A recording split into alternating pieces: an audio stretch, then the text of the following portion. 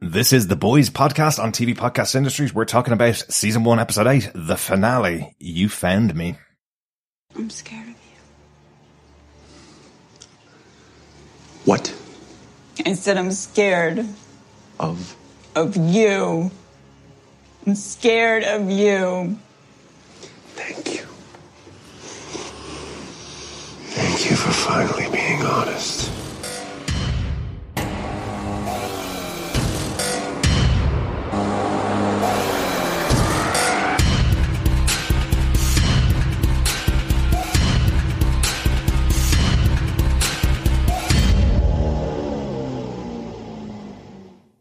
Welcome back, boys and girls, to TV Podcast Industries. It's Wednesday. It's the finale of The Boys, Season 1, Episode 8, You Found Me. I'm one of your hosts, Derek.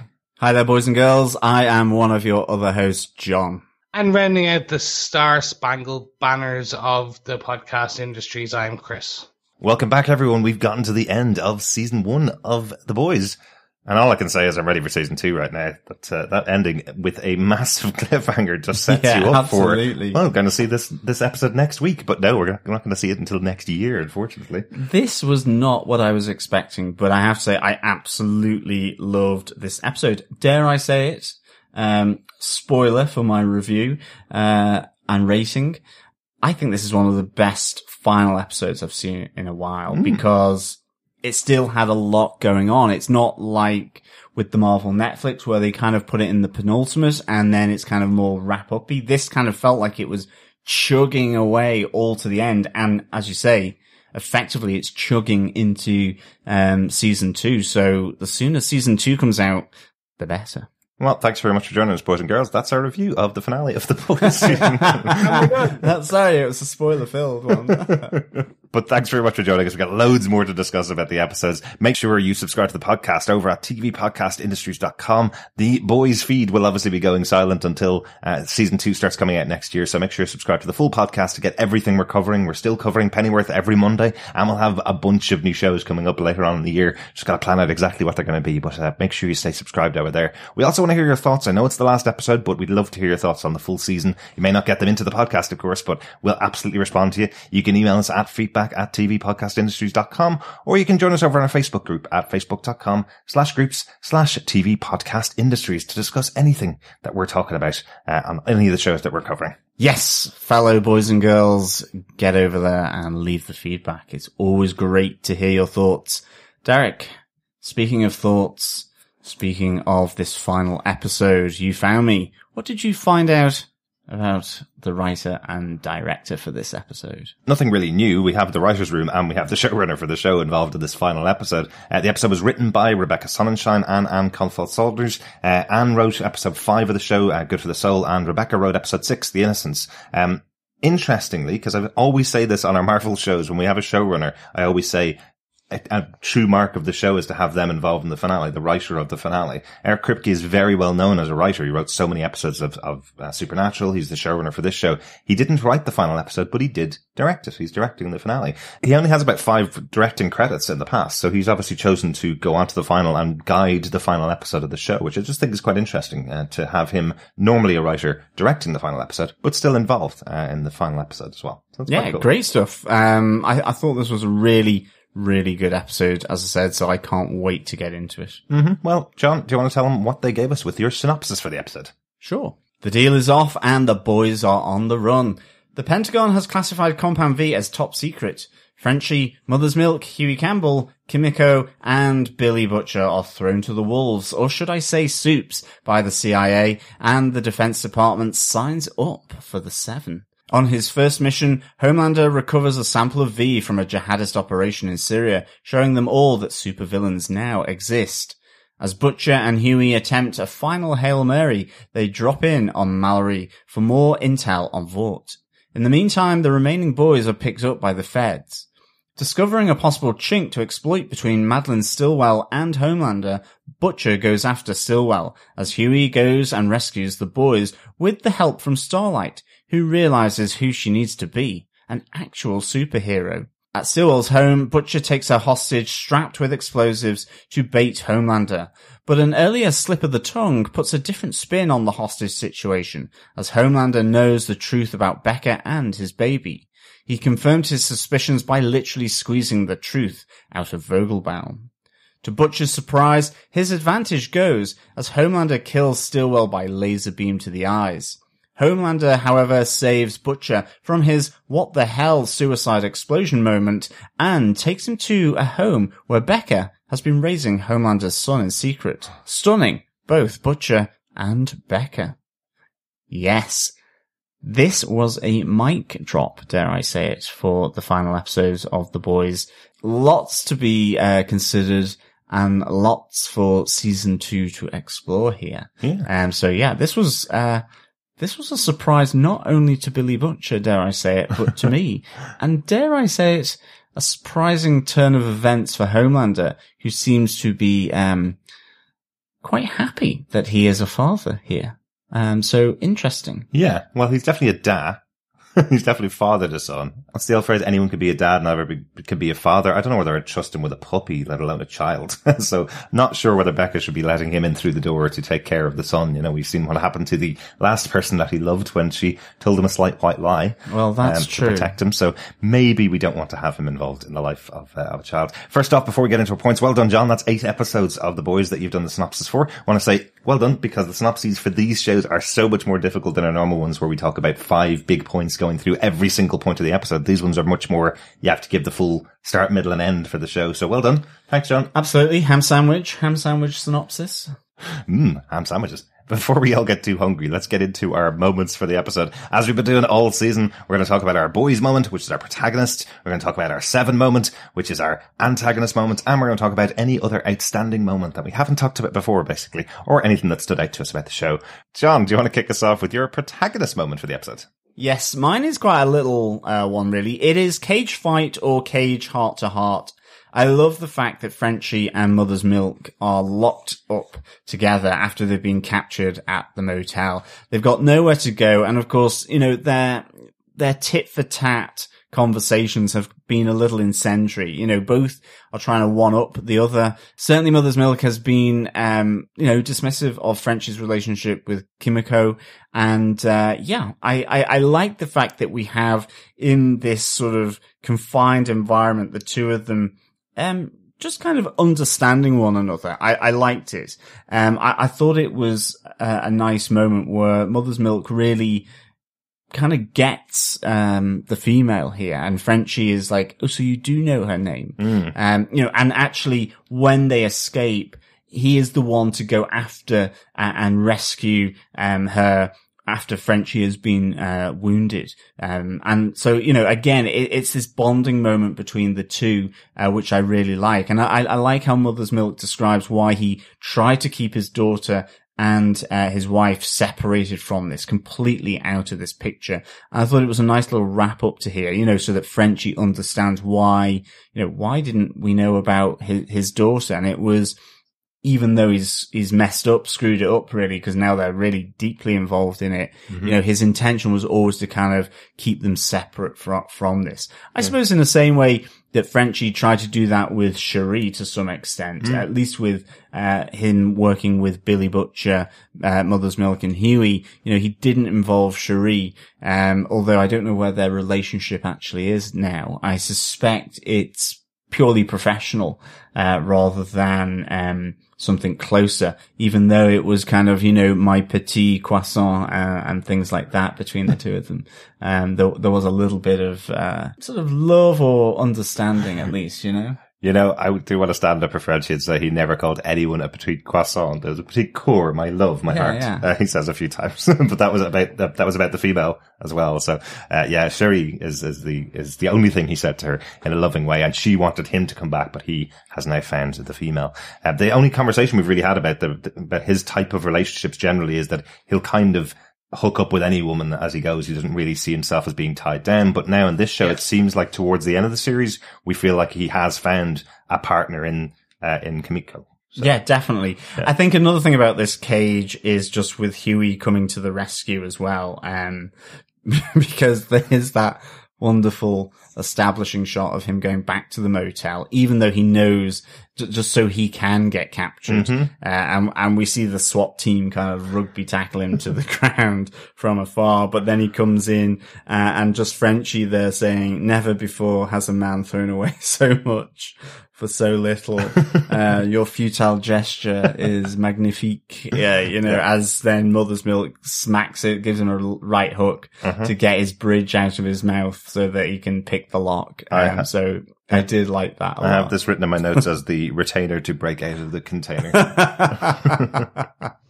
One retainer to save them all. Yeah, exactly. It's fantastic because it does really speak of like nerdy teenage Huey getting his retainer back in his mouth to save the heroes, basically. So Yeah. I really like that. And I do like, Huey firing the gun to give Mother's Milk cover as he goes to rescue, the female, and he's just like, I'm sorry. That was the best. I'm sorry. Just like shouting consistently over and just spraying the bullets.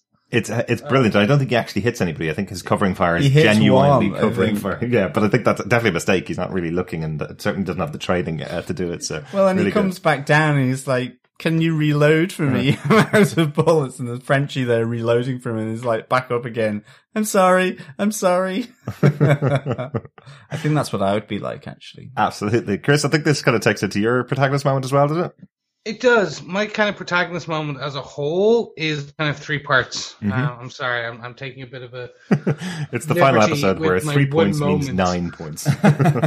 Yes, my part 1 of 9. It's Annie and Huey. So just where we end up, like from the beginning of this episode to the end of this episode, how their relationship, and I don't mean in a wink wink nudge nudge type of way. I mean as in general their potential friendship or wherever this is going. So we do see Huey go to the church, and not to get married. He goes there because he remembers that Annie says, like, she would, when she was having tough times, she'd go and listen to the choir practice. And then we get this beautiful fight scene, and a non-choreographed fight scene, outside on the lawn, where it's essentially, Annie's point is, why did you think even coming to me would be this? And here he is, you're a superhero. I was It's genuinely your job. thinking, Chris, I was wondering whether the choir had started a big fight and it was cut and I didn't see it in the episode. It was like this beautiful fight scene outside the church. You mean the argument? Okay, great. Yes. The verbal sparring, Right. if you will, Yeah. versus the choir battle. I would actually pay to see that. I think they did that in Kingsman, didn't they? The big, Yes. big battle in a church. And that was actually an amazing scene It was. in Kingsman. Yeah, sorry. Anyway, back into the boys. So we do get that fantastic scene, and just enough of a scene, enough said that Huey has planted the seeds of doubt in Annie. Yeah. Because next when we see her, she's at the fall party, and she's in the new costume. She's essentially given up and just accepting of the Seven life. I don't want to get into the Queen Maeve pep talk. So the next we do see her is in the warehouse, where she basically saves Huey, Frenchie, Mother's Milk, and the female. And that's a very cool scene. Absolutely. Like, it was just the Great flashing of the visual. lights, Yeah. the slow-mo, showing that she is pretty much a badass superhero when she wants to be. Absolutely. And then for me, the end is where she sacrifices herself. She stays with A-Train so that Huey can leave. Yeah. But part of me, I like this because she sees that Huey is still human. So this, I think, is potentially the kindling of the romance again for season 2. Yeah, perhaps. That he did want to just kill the person who wanted to kill him. He couldn't. So he left. He didn't want to leave. He would have sacrificed himself. Yeah, absolutely. I really like that discussion that they have outside the church particularly. I love that you do see that moment where Annie's kind of going, why would I help you? And it's not threatening. It is almost saying, give me a reason and I'll make my decision, basically. But she doesn't, as you say. She goes to this party and gets drunk and is dressed up in the uniform. She is going down that path that Queen Maeve had gone down in the past. So I really like that, Hughie does still try to convince her that he wants her to help. Her telling him that she doesn't even remember the last time she actually saved someone, and him going, well, you saved me. There was a moment when I thought my life was over, but when you went out and had a game of bowling with me, you saved my life. I think that's a lovely moment between the two of them. I think what's good about that moment outside the church as well is that, Hughie has just had a fairly big kind of split up actually with Billy Butcher here as well, because, Billy goes, well, goodbye, Hughie. See you. It's finished, because Hughie's had this confrontation and he goes like, then what? What happens when we get Homelander and Stillwell? Is Becca going to come back, from the dead? Robin too? It's just going to be more of the same, violence and bloodshed. And it's like, that's where they split. And then he, the others he wants to rescue, and the only other person he can at this moment, it's not his dad, obviously, but it's Annie. And I like the fact that, Hughie, when he says, well, Vort's up to some evil stuff, it's your job, you're a superhero, and then that you saved me, it's coming from that place where he's effectively just cut off his link with Billy Butcher. Yeah. And also, I think the great thing is that it's that start of, as you say, Chris, even though, with Queen Maeve, this persuasion, this realization from Starlight that the reason why she wanted to be a superhero is being lost, and she gets that with her flirting with the Navy captain at the Vought corporate event celebrating this defense budget. And this is where she realizes what she wants to be is a superhero that helps people.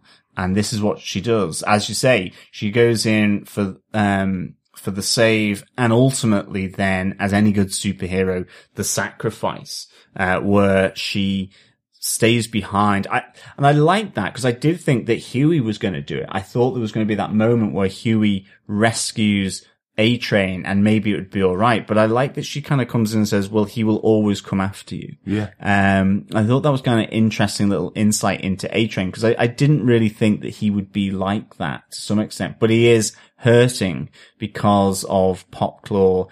He does say ultimately, whilst he did kill her, that he still thinks it's Hughie. So he's always going to come after him. He's going to be relentless. So she stays back to save, A-Train.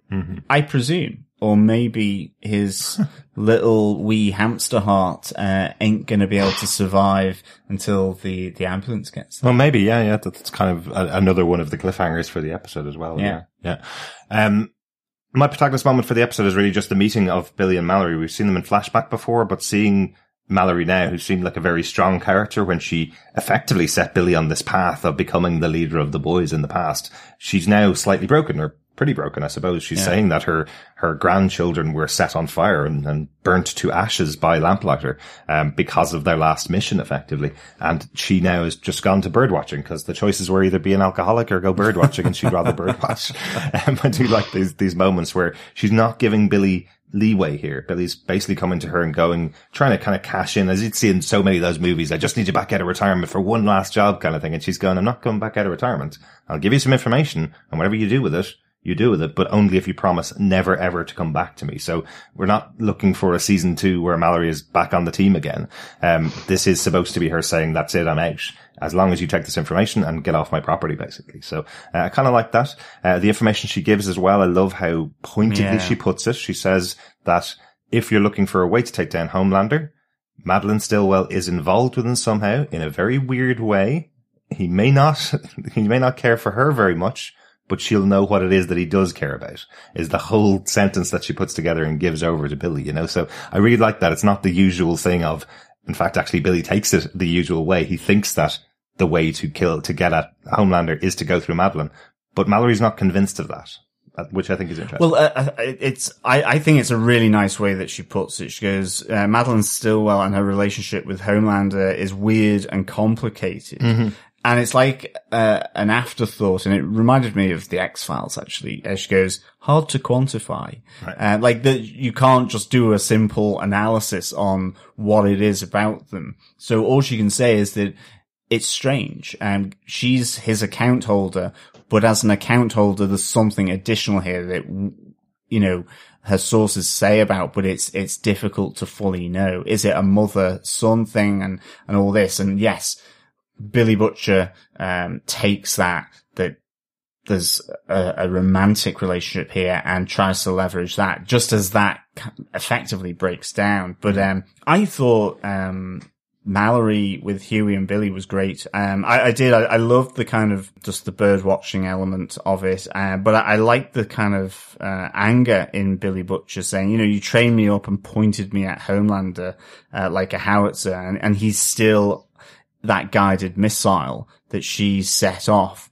But that doesn't faze her. She doesn't feel, it looks like she doesn't feel any remorse for doing that because ultimately her grandkids got fried by Lamplighter because of the last mission. So I like that kind of dynamic, and I like that she kind of just pointedly looks at Huey and she goes, going after these guys, you know, is not going to end up in glory and valor and honor. It will just mean that you retire to do bird watching, if you want to do that. And it's like, you know, this is her seclusion.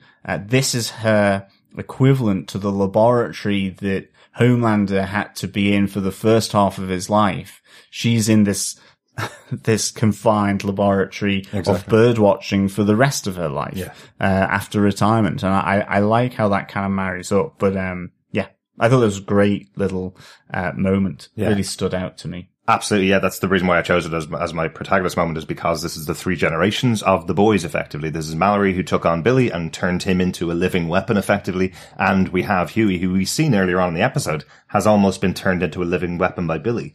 We have the old leader of the group giving the newest member of the group some advice based on all of her history. Get out of the group as fast as possible. Kind of the advice that she gives. So I really do like that. I think it's really cool. As a whole, this scene for me just screamed the comic books, because it's very much one of the things Ennis is good at, which is that kind of deep conversations, which says so much, but happens very quickly. Just seeing Mallory, like, I'm not coming back out into this fight, hearing the alcoholism, the lamplighter, the discussions where we just given enough, which I think they'll jump into more. Yeah, I think we'll get that as a scene. I think we'll see it on screen in season 2 at some point.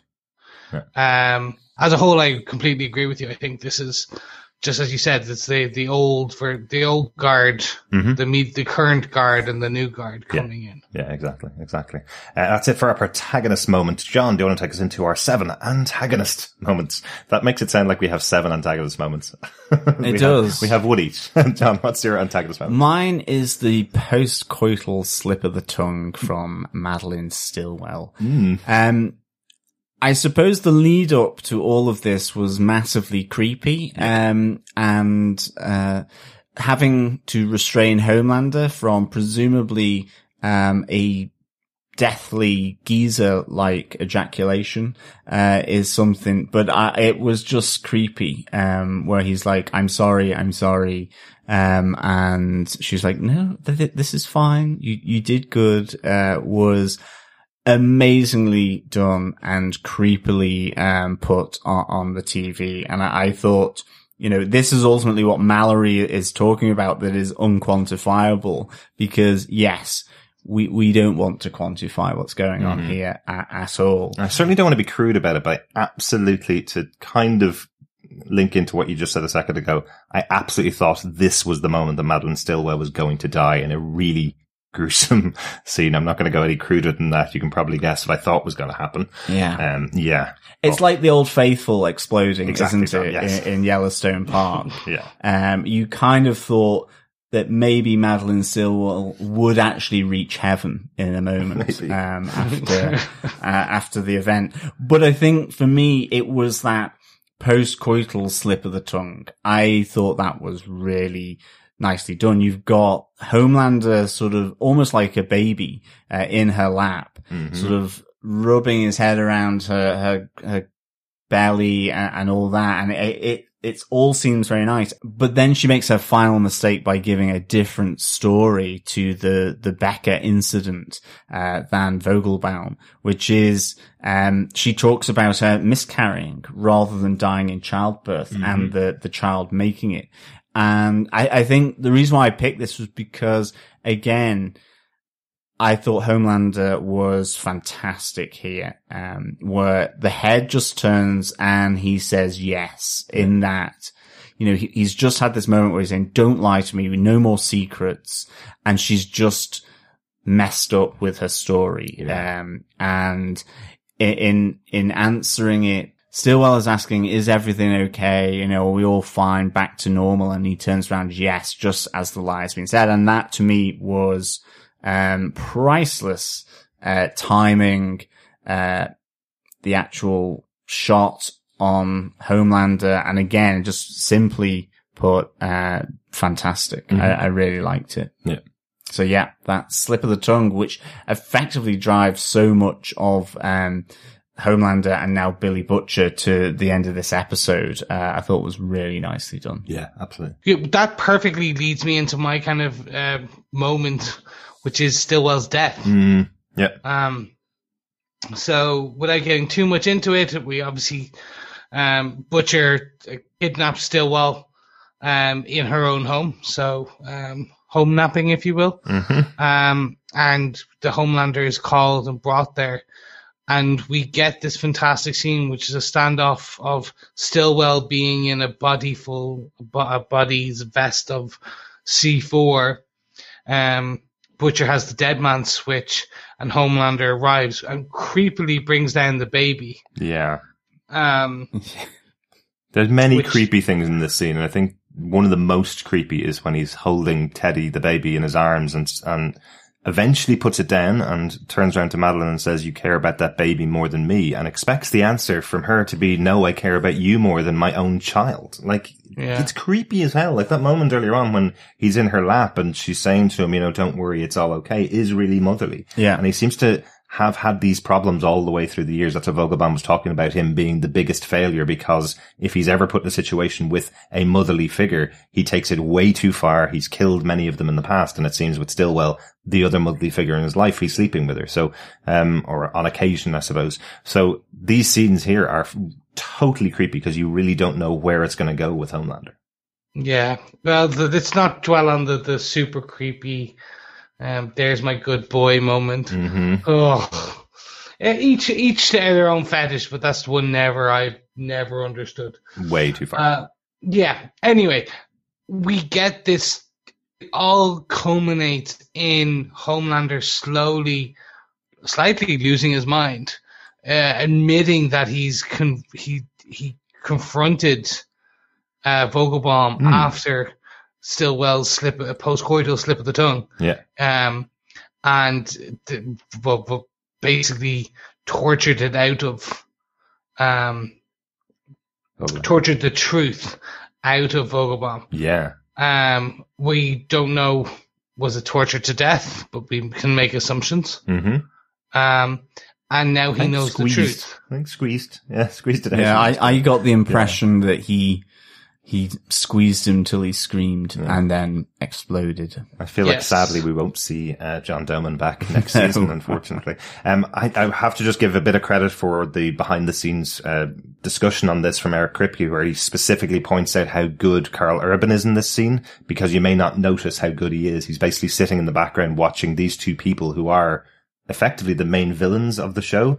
They're fighting it out between the two of them, and he's hardly saying anything, just letting it all play out. That was a total choice of Karl Urban's. He asked for less and less lines in that scene, so he didn't interrupt this battle between these two characters. And I think that's really interesting. Yeah, that's an interesting choice. And it's one that works because when it has all played out and you move back to Billy Butcher, there's a completely different dynamic there. And Homelander himself says, so what's your play now? Yeah.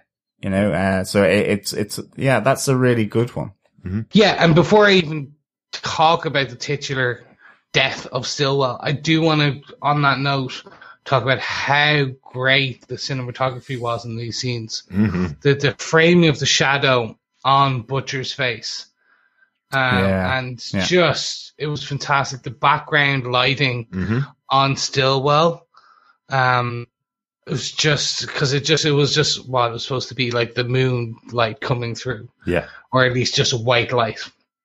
But it's just the way it was framed. It was just fantastic. Mm-hmm. Anyway, let's bring it to the actual main point, which is Stillwell's death, which I did not see coming. There you go. The reason I say this is because literally Stillwell in the comic books is alive until at the end of the very last episode of The Boys. Really? Issue of The Boys. Like, he goes all the way through. He's alive to the end. Yeah, Stillwell is a man in the comic books. We have never talked about that. Okay. Okay. Okay, so this relationship between Homelander and Stillwell in the comic books is probably not non-existent? Exactly. Okay. Yes. I can see why that would be very confusing. This is all made for TV. Right. Yeah, God, sorry. I failed the city. I have failed this city of comic books. Just the podcast, Chris. Just the podcast. Not the whole No, you failed Chris's Corner. Yeah. The podcast within a podcast. I'm gonna lose my. We're gonna end. I don't know what we're gonna get. John's janitorial. John. the podcast within a podcast within a podcast. No, John's Jolly Jamboree. Thank you. There we That's go. much better. Okay. John's been thinking about this for weeks. I have. Yeah. You're fired, Chris. So sorry. Yes, Stillwell is a man in the comic books. Okay. There is no Homelander Stillwell relationship. That is made for TV. And Stillwell makes it to the very final issue at the very, very end of the run of The Boys. Interesting. Okay. So I was shocked when this happened, especially how it happened. Absolutely. So I didn't see or think that Homelander would, when he was so close to her, I thought he'd just inflict some pain, because it's like that. You always see those psychos and they pluck the wings off the fly or stuff like that. You always hear about that. That's the way I kind of envisioned Homelander. Right. But he's so far gone on this point and feels so betrayed in his mind that she lied and that loves Teddy more than him. Yeah. Just burns her. But it's the moment that he makes a choice as well. The actual lines that she says to him just beforehand is, "I'm scared."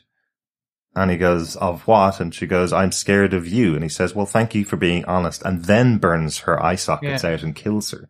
Like, she was right to be scared, I guess, is the meaning of that moment. She was absolutely right to be scared of him. But she basically did most of the things she's done out of fear of how he would react. We heard that over and over again. And we hear multiple people saying that, well, what if he finds out that we're investigating him, says the leader of the CIA. And they go, well, he'll kill thousands of people, so let's not even investigate him for things, Let's just forget about Homelander because he's too mental and too powerful, So that's what we're kind of hearing. And we see this with Stillwell, even when she's being honest with him and finally tells him, you're scaring people around you. He kills her, He's a crazy, crazy guy.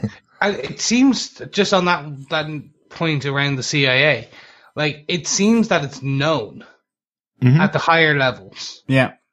That he is a loose cannon. Oh yeah. It's like the Kardashians. Like, you kind of know that they're batshit crazy, but you just let them do what they want. Okay. They have the money and the power, and you're like, oh God, you're crazy. We don't even want to we're just not even going to deal with you. But yeah, you go have your reality TV show. The TV podcast industry lawyer is telling us not to criticize the Kardashians. Okay. They have a lot of money and very good lawyers in the family, Chris. Sorry. But you see, it's just such a strange that it is known that he is so crazy. I think there's one of those things where they're kind of saying, if you have a foolproof way of getting him inside a prison that he can't possibly get out of, then we'll maybe pay attention to your report that this guy's crazy. Right now, we know he's crazy, but he's not killing anybody right now. So look, we'll have to just leave him doing what he's doing and hope, cross our fingers, that this guy won't go absolutely mental and destroy everything and everybody. I think even early on in the series, we had that conversation between Billy and Rayner, the CIA deputy director, where she is basically saying to him, I don't really care if he gets signed up for the army and sent off to the other side of the world because, well, it gets him out of my zone, basically. So everybody seems to have that feeling of just let him do what he's doing. Hopefully he doesn't kill too many people, basically. Yeah. So, you know. Absolutely. I mean, this was so tense, this scene. I was just like, what is he going to do? You know, because we saw him casually slice off a jihadist's legs at the start and then crush their head underfoot. And, you know, with that big all-American white grin, after it. And I was like, you've got the explosives around Stillwell and he whispers something into her ear. He's got this kind of menacing presence. And then, you know, she's saying she's scared of him. And I was just like, what is he going to do here? I was like, he's going to crush her skull. It's interesting actually, Chris, you saying about him, like maybe dismembering her to some extent, but still keeping her alive, like taking off a limb or something like that. What's he going to do? And then, you get the laser beams to the eyes, which that orangey red of his laser beams with the kind of lighting that they've done here was just like, whoa. And then she kind of looks like one of those Mexican death masks or something. I just thought was like, oh my goodness, this is what they've done. But I really thought it was great. I kind of felt that it made sense that Homelander would do that because, again, I think even in that moment, up until she says, I'm scared, she's still lying. She's saying, well, my actual son is less important to me than you, which is not the case. So trying to please him. It's just, in the end, the truth does come out that she's scared, so she'll say anything. And then also by doing this, it completely then changes the dynamic that Billy Butcher has here, because he's gone into this thinking this is his love at the moment when he knows he's been betrayed by her and she's still lying to him. So I kind of really like this. I also do like Billy Butcher's moment after that where he's kind of like, screw it. Oh well, screw it. What the hell? Like, detonate. So can we quickly talk about this before I pop onto my antagonist moment? Because we don't really have anything else about this bomb going off, in the rest of our notes, I noticed. So where's Teddy? Teddy's dead. Yeah. Teddy's dead. crispy. Yeah. He's crispy like his mommy. Like, it's like that's the only way. Like, Homelander hated the kid. Oh yeah, absolutely. I don't think Homelander was going to save the kid. Just thought, I'm gonna die anyway. I might as well take out as much of Homelander as possible. Screw the collateral damage. Right. Yeah. Like, in my head, that's it. And it's interesting because it's just one of those things where there's no mention of it afterwards. Obviously, we only get a very short scene, which we're going to talk about in a mo. But it's just one of those ones where afterwards you think back and you go, well, that bomb accomplished absolutely nothing except destroying any evidence that Madeline Stillwell was killed by Homelander and killing her son, effectively. Yeah, it would be blamed on a gas leak. It'll be blamed on Billy, basically, that he killed Madeline Stillwell and her son in a bomb in their house. And that's kind of it. And Homelander gets off scot-free. So, interesting. Just wanted to point it out just there because that's the only time we really have the bomb mentioned. Unless they do in season 2, because of, it's just assumed that killing a child is probably bad in this case for a TV show. They probably weren't sure when they wrote this and filmed this that they were going to get a season 2. And you can assume that they were like, well, let's just say nothing. And if we get back for a season 2, we can say, and Teddy was found, he'd been given Compound V as a kid, as a baby, and he's indestructible. And he was like there. Okay, let's cross our fingers for that for season 2. My antagonist moment from the episode, we already kind of mentioned earlier on, is it's A-Train's heart attack. Because I just think it's a really interesting way that they've they've ended every character story in this final episode. It's very hard to do when you have the seven and when you have all the boys, to give everybody a moment effectively. But having A-Train stand up for his beliefs effectively, why should a member of the seven be helping the boys? And why should they be helping Huey, especially because Huey did what he did to A-Train? And I thought it was an interesting conversation between the two of them, especially because, we had that discussion back when he was talking to Popclaw, telling her that he was absolutely in love with her. There's nothing else that we've seen on screen that says that he was lying at that time. And he actually has that moment after Popclaw's gone. He's telling Huey, you killed the woman I love. I know it was my fault. I know I actually killed her myself with my own hands, but it was your fault that I had to kill the woman I love. So he absolutely did love Popclaw. He was absolutely in a relationship with her, but he knows to protect the seven, he did have to kill her. I think that's kind of where we get to. So it's good to have that kind of laid out in this final episode, but also to have the consequences of him being a V addict coming back to stop him at this final moment where he could have actually gotten to Starlight and could have gotten and killed Huey effectively. It's all because he's been using this V to mend his bones overnight to keep himself as the fastest man alive, which he continually says throughout this episode. I think he says it 3 times in this episode, I'm the fastest man alive, and you see a poster up in the background saying fastest man alive as well. And at the end of the episode, it's possible that he may be the fastest man dead. Which I just think is quite interesting. But yeah, no, I'm glad they ended off his story in this final episode, because you could have left it and gone, we'll come back to that in season 2, and just had him, in the shop on crutches. But the fact that he mends himself, pulls a train behind him, and has a moment with Huey in this final episode is really good. I liked it. I'm interested to see where they will they save him.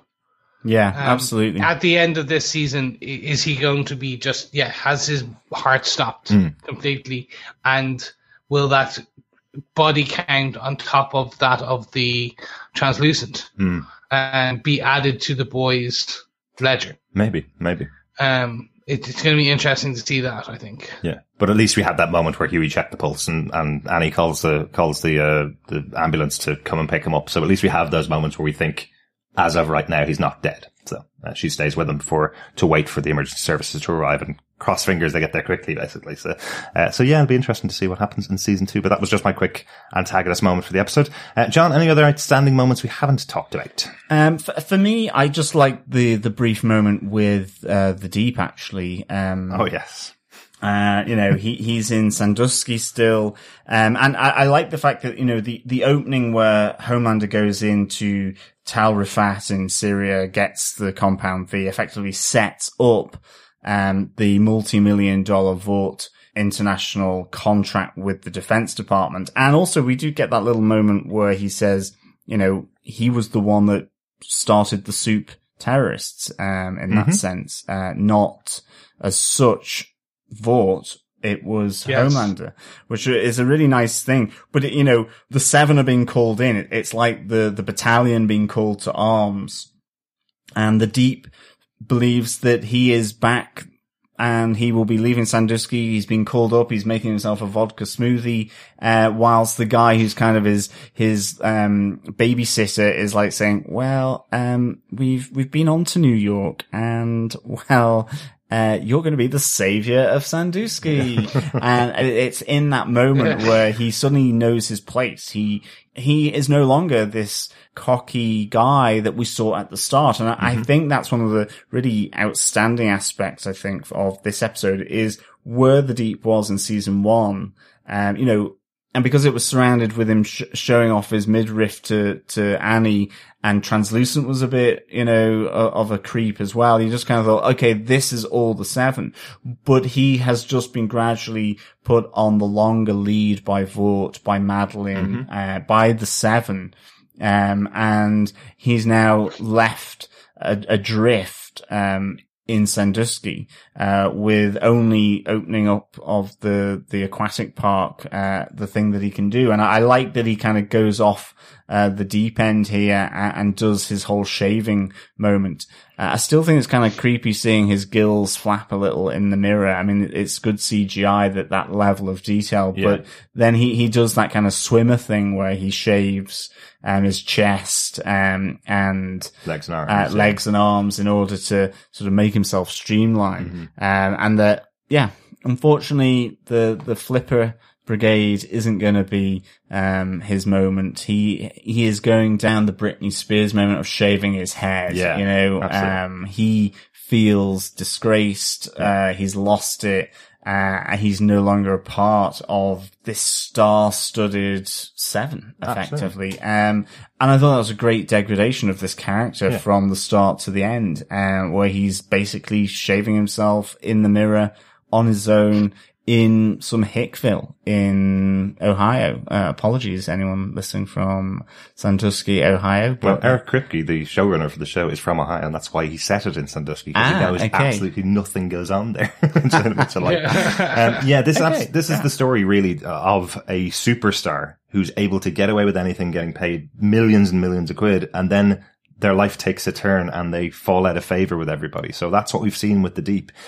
Probably thinking back on the first episode, you kind of think that he's pushing his luck with the new starter in the group because he can get away with anything. He's this person. He's one of the only massively famous superheroes in the world, one of the Seven effectively, and thinks he can do whatever he wants to. So he pushes his luck at the start. You hear, even from the start, you hear him going, well, I can end your career to Starlight, and you find out pretty quickly, actually, he's always been criticized by everybody around. He's always been the butt of everybody's jokes. So he's always been a sideline person, but he's trying to push an advantage he thinks he has on Starlight, and look what's happened to him. He's lost his career. He's lost all of his money. He now's on, 95 quid per DM is what he's on now. Whereas in the past, 75, not even 95, not even almost $100, 75 quid a day.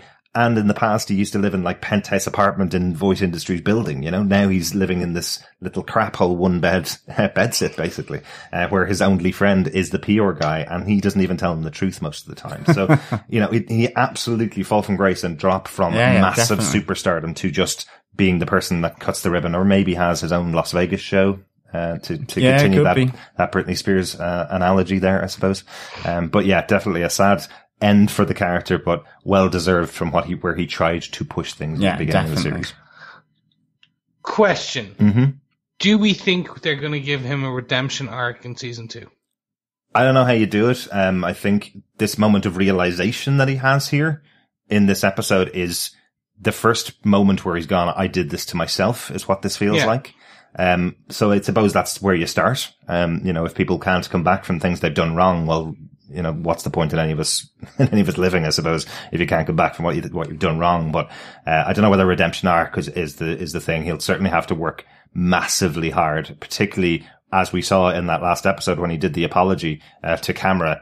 He was putting it on. He still wasn't agreeing that he should be apologizing. He was just doing what he was told by the company. So this is the first moment of hopefully many that he would need to go through to build himself back up to the ability to be even able to get back into the Seven, Well, actually, I don't think it's about even getting back. Like, I have a theory that they may turn him into, basically his redemption arc may make him similar to, I hate to say this, similar to Annie.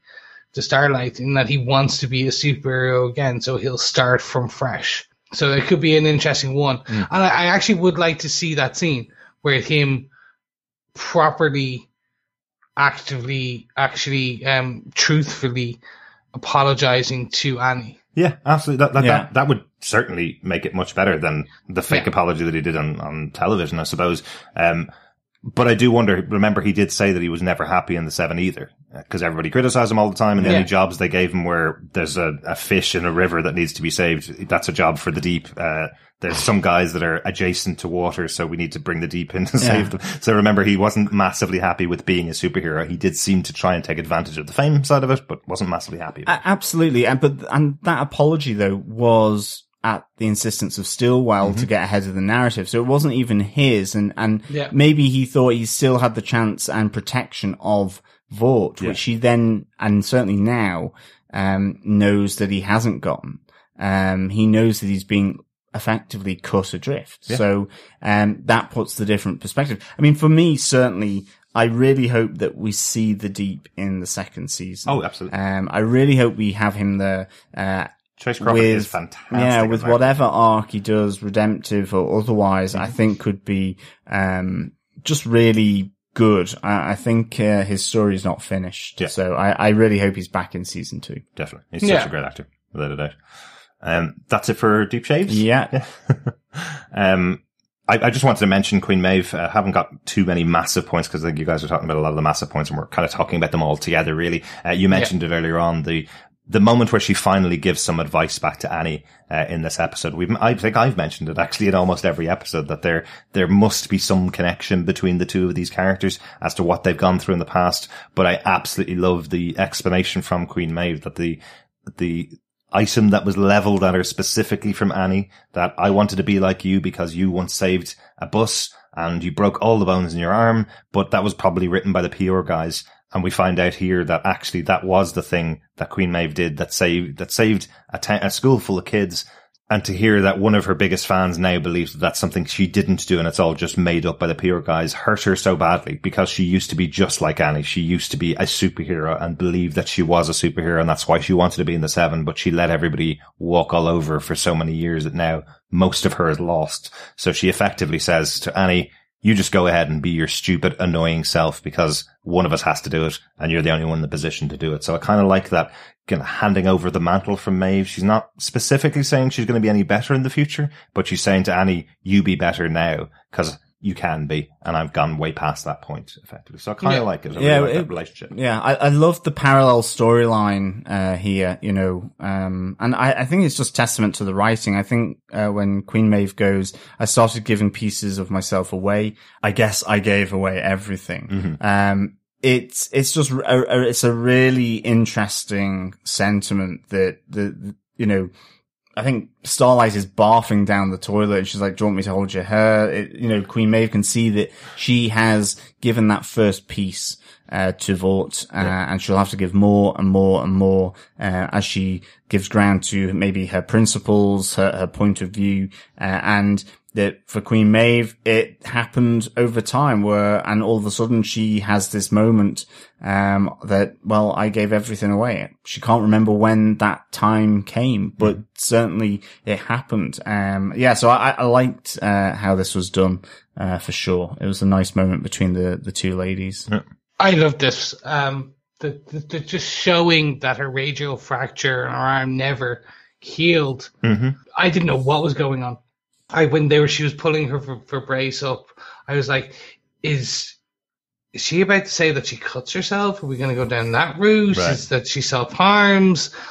And then it didn't go down that route. Mm-hmm. And so, yeah, I really enjoy this. And I think you're right, Derek. I think she may be the one who will stand up to Homelander at some point. Yeah. That this is happening slowly but surely. It's building towards that she sees the problems. Exactly. Like, this is absolutely what I thought was happening in this episode. I thought it was going to be punchy. Queen Maeve jumps over to the other side. After that discussion with Hughie, Starlight gets her on board, and then the two of them go and track down Homelander. Starlight blinds Homelander, and Queen Maeve punches him to death, or punches him into oblivion, effectively. But that didn't happen. That's not how the episode ended. Chris, do you want to take us on to your final outstanding moment? Yeah, sure. This is the big one. This is the one we've kind of been dancing around a bit. It's the very last scene in this episode, the very last scene in this season. It's Becca's alive. Yeah, she is. And the sun is alive, and the sun is a soup. We see his eyes light up the same way with Homelander's heat vision, if you will. Yeah, not just because he's seeing Homelander with actual superpowers. That was kind of cute, I thought, actually. Daddy. This completely uncharted territory for me. Because, and I will say this just to get it out of the way now, Becca, whatever way you want to call her, she's dead as a dodo in the comics. Okay. Right. And I've gone all the way through them. Yeah. There's never a hint of this, so this is completely uncharted territory. Excellent. It is a nice... I was not expecting this. Mm-hmm. If anything, I was expecting Teddy to be the child. Yeah. Me too. For a second. Yeah, and I actually said that just beforehand. I was going, oh, what if Teddy is Homelander's son? And then I just went, hang on a second, but didn't Becca disappear 8 years ago? Yeah. So of course her son's going to be older than Teddy. And then I was going, oh, maybe they're just going to say that Madeline Stillwell had Homelander's child and that's who Teddy is. And that's how they survived the explosion. That's how Teddy survives the explosion effectively. But he seems to have absolutely no care for the child at all. So, that didn't make sense either. But yeah, a really interesting decision here. No, and so first of all, seeing Butcher's face, but then seeing Becca's face. Absolutely. Yeah. Like, so I'm wondering, is she the chameleon character, the doppelganger character that we see, the big old man that was having coitus with the senator at the beginning of the season? That never even crossed my mind. Maybe. So that is part of me going, okay, so maybe like it's not. So the kid survived, but not Becca, and this is just like the doppelganger's job is to stay as and look like the Becca. I don't know. I don't know where I'm going with this. I don't look. Okay, I just. So how did she survive? So I think the decision that she was making the 3 hours that she was sitting in the park, I think I said it on the episode actually, was that she was being told you have to go into hiding with Vought International to save this child. It's probably going to be a super child effectively, because remember we saw that scene where the red light was coming out of her stomach. Billy never knew she was pregnant at all, of course, with Homelander's child, but I think she was taken in at that point by Vought. The child was born and she was making that decision in the park that she had to leave Billy and everything she knew behind in order to take care of this child effectively. That's what I think happened.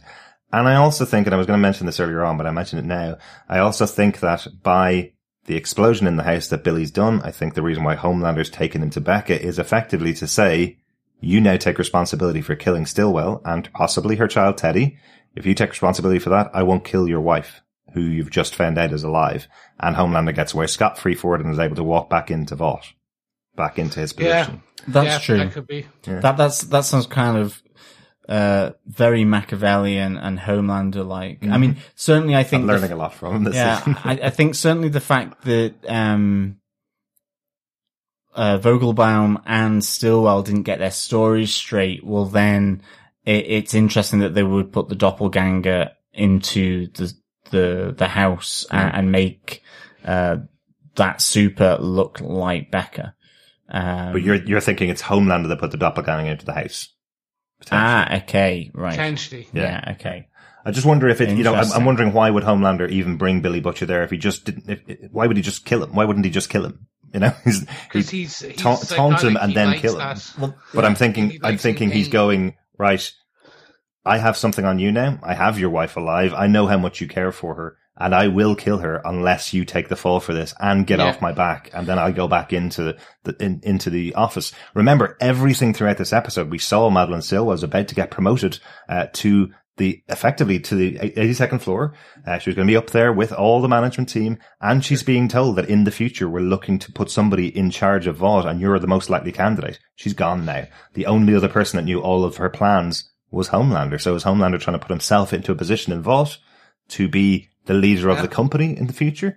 Don't know whether anybody would want a Soup being the leader of the company. They seem to know that they need leashes, many times. But I think this might be his plan to get back into Vought and try and cover up all the things that he's effectively done. He's pretty good at that. Yeah. It's just, it's such a departure. Yeah. Because in the comic books, she was raped by Homelander. Yeah. Yeah. And this wasn't, so far we've not had that. It looks potentially, it's questionable. Can I say that she's absolutely been raped by Homelander in this show? Because the only person that says that she wasn't is Homelander. Yeah. He says she wasn't. She liked it. She loved it. She came 3 times. He says she was amazing in bed. But that sounds like Homelander. That sounds like the kind of thing Homelander would say, particularly to taunt Billy. Yeah, he goes like, she came on to me. The fame gives people different crushes, that kind of thing. But we saw her coming out of the office on that CCTV footage that Mallory showed to Billy, showing her completely disheveled, so showing that she obviously had gone through a massively traumatic experience. So you've got to think that Homelander pushed himself on her and kept her in that room for 3 hours, So I think that's the unreliable narrator of Homelander. And he's also trying to get at Billy to say, oh, your wife wanted me. Yes, part of me believes all that. The dishevelment is definitely that, because she looks a bit shocked. But Massively, from this scene, we see that Homelander is somewhat of a flash in the pan type in person. Yeah. He can't last that long.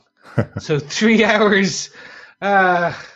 So I'm curious. I just, there's so many questions from this, and this definitely. Is for me. This is the where things get interesting. Mm-hmm. Because exactly that, it's uncharted territory, not just for the comic books, for the show. Yeah, absolutely. Because it's basically you're going into season 2, and they have years of history to draw upon, but now it's moving into a space where they're like, okay, we planted we were very faithful to a degree to the comic books. Okay, now we're verging. Now we're launching our own ship towards the new world. It's interesting, isn't it? Because the PR behind all of these shows and the showrunners behind all of these superhero shows always say, and movies based on books and all that kind of stuff, the line they always use is, we want fans to watch it, we want fans to enjoy it, but we don't want them to feel like we're just making a direct translation of their properties into shows. What I've noticed over the last couple of episodes, Chris, and thanks very much for your Chris's Corner, I know you have another little bit coming up, but what I've noticed over the course of all of these episodes is there are bits taken from issue 1, and there's bits taken from issue 80 of the comic books, or issue 60 of the comic books, all the way through the run of the comic books, and it left me kind of going, are they going to take anything else from the comic books now that they've set up the characters this way? There's probably a few missions here and there that they can take, but they've taken quite major points from all across the series of the comic books.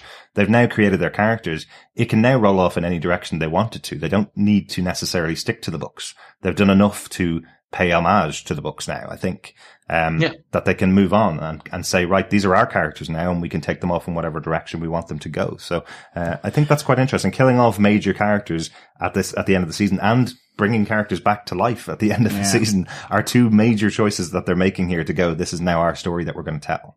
Yeah. I mean, for me, I think this moment where Becca comes out, I do think, I still think it's now a little unclear with the TV show whether she's raped or not. Okay. Because at the same time, we do know that Mallory has used that footage to point, Billy Butcher at Homelander, like a howitzer. And I think whilst everyone realizes that Homelander is dark, on the edge, borderline psychotic, and needs to be handled with care, he does say that, and I agree. I think that idea of the flattery about that she came for me 3 times, it was kind of a girl crush, this stuff happens. I think that's him, sort of bigging it up. Mm-hmm. But he says, you think I'm responsible for her death. Because he's been lied to. Yeah. So he hasn't killed her. Yeah. And maybe there was something genuine there. Maybe this was the mother figure that he, really hit on. That's why he could last maybe 3 hours in the room with her. Maybe there's something that this is the first person, the genuine person that he had some kind of feeling towards as a female, as a woman. And then he's been lied to. So as far as he's concerned, she has gone, died, missing, fired, you name it. So I think there's definitely a lot to explore here. Oh, yeah. This is like taking a post-credit scene in one of these movies and stretching it into an entire podcast and talking about the possibilities that could be coming from it. There's that look between the two of them, between Billy and Becca. Obviously, Becca never expected that Billy would find out that she's alive.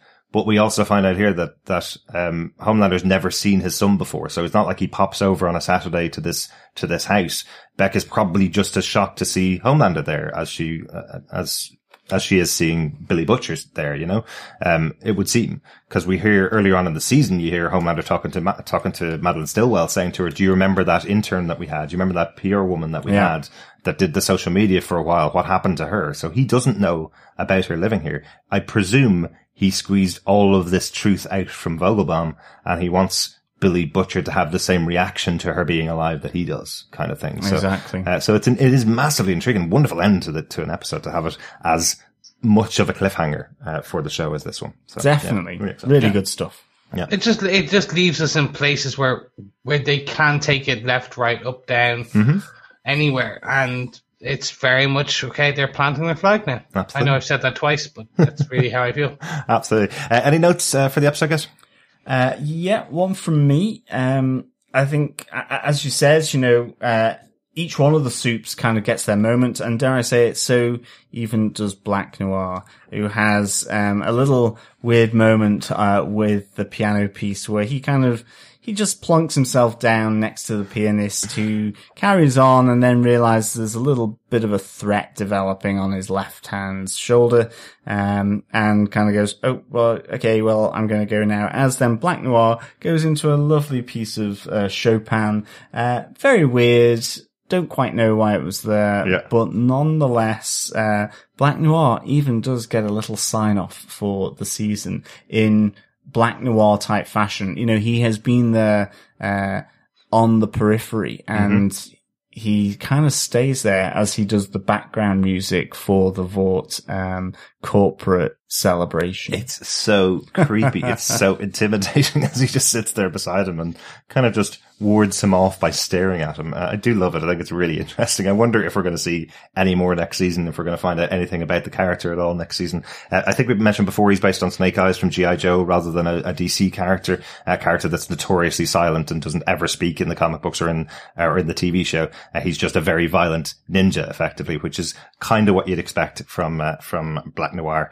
Hopefully we'll see him in the future. And sadly, because I'm weird, it's only in the last episode of the season saying his name out loud that I went, oh, his name's Black Noir, the darkest of the dark. Just, you couldn't get a more sinister name than Dark. Love it. Wow. That's taking you a while. It has. There's a lot been going on in the show. One note from me is the reveal of Mr. Edgar. Played by none other than Giancarlo Esposito. Yes. Gus from Breaking Bad and Better Call Saul. For me, he will always be Jack from The Usual Suspects. Yes. I'm so weird. I've never watched more than 5 episodes of Breaking Bad, and I'd never watched Better Call Saul because I know that's a prequel to Breaking Bad or a sequel to Breaking Bad. So I don't think I ever got to an episode that had Giancarlo Esposito in it, unfortunately. Well, don't worry, because he will be in The Mandalorian, and he is also in Stargirl. Oh, well, definitely. We will see him. So we'll be definitely seeing him again. And based on who he's playing in this show, Mr. Edgar from the 82nd floor, it's definitely going to be just really good because he's going to be back. So we will see him in season 2. Just one of the special guest star in this episode I really liked at the beginning of the episode. We saw Jim Beaver, who is known to Supernatural fans, Eric Kripke's former show, as we mentioned multiple times. Jim Beaver, I think he's been in almost every season of the show, even though I think he died quite early on. He's Uncle Bobby on Supernatural, but he appears quite regularly in many, many episodes and many, many shows, on Supernatural particularly, but he's had loads and loads of other shows as well. But great to see him being brought on board for the start of this episode. Absolutely. It's always good to see the Beaver pop up, and it was great to see him here. In fact, that was a nice kind of reveal as well, where you think you're in the Department of Defense and Madeline Stillwell having to explain herself, and then it pans back and they're actually in the Vought building on the table that the 7 sit, where she says, you've got no choice. All the other military defense contractors are now obsolete. Exactly. I'm the only one with the product that can fill your need. Really good stuff. Yep. Like that. Didn't save her life, unfortunately. Chris, do you want to go on to our Chris's Corner for the final episode of season 1 of The Boys? Whoop, whoop, whoop. Welcome to Chris's Corner. So, if any of you ever seen the MTV movie hit cultural phenomenon that was Joe's Apartment with the stinging cockroaches, now you can have the kind of theme song in your head for Chris's Corner. The minute you said MTV movie hit, the only thing that went into my head was Joe's Apartment, and I was hoping there was another movie, but there hasn't been, has there? That's the only one. Nope. Not at all. Joe's Apartment is the cultural phenomenon about singing cockroaches, and anyway, this is not Chris's MTV Corner. This is Chris's Corner, where we talk about some of the lesser known aspects of the boys and the source material. I've been keep saying for a lot of it that I've been going to talk about it in the last episodes, depending on what happens. So I'm going to bring in some of those bits. The first is Vought actually manufacturing supervillains. Yeah, that's 100% from the comic books. Truth be told, they manufacture the supervillains and the superheroes in the comics.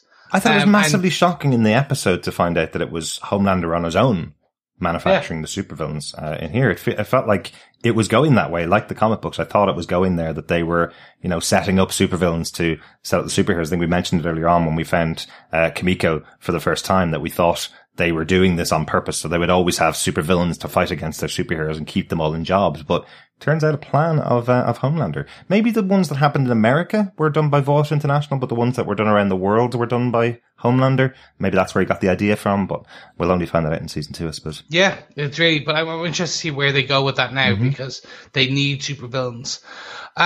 One piece, just bringing it back on for Compound V. So I've been tiptoeing around this. In the comic books, the boys do take Compound V. Yeah. Which gives them the edge, which it gives them the power to actually go toe-to-toe with some of the superheroes. Delighted they chose not to use that one, actually. Yeah. I am and I'm not. I do want to see like a Billy Butcher versus Homelander go toe-to-toe for a while as the Compound V fades out of the system.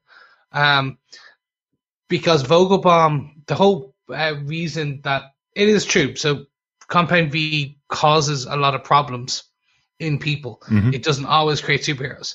So the reason and the way the boys are able to do it is essentially Vogelbaum refines his process on Compound V and gets one that does work in adults.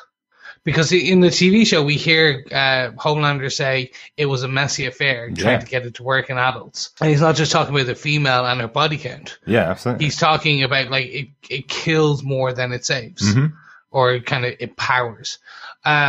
So yeah, there's definitely space to go into that. Like I know we're diametrically opposed on part of this, in that you don't want them to get V'd up, but I do want to see part of that, because it's not always permanent. Yeah, no, I just feel in the show, the hatred that they've explored with Billy Butcher for anybody using V at all, even Kimiko, he says she's not even part of the team. He keeps calling them the boys. He feels that she's not part of the team at all, even at this point. So the idea of him taking V just to go into a battle, it just wouldn't sit well with the actual show, the way they've laid it out. But that's just a choice of the TV show. They could absolutely change that in season 2. But particularly, again, as they've set up that taking it as adults could kill someone, what are you going to have? 5 of the boys take it, 4 of them live, and 1 actually gets superpowers? Unless Vogelbaum has some in his place. Maybe. And as long as he's not, or maybe he is dead, maybe he's not dead, we need to find out. I think he's squished. Speaking of squished, let's talk about Mallory and her grandkids. Essentially, this is, we've heard about Lamplighter quite a bit. Well, not quite a bit. We've heard about Lamplighter, which was the analogy of Green Lantern in the 7.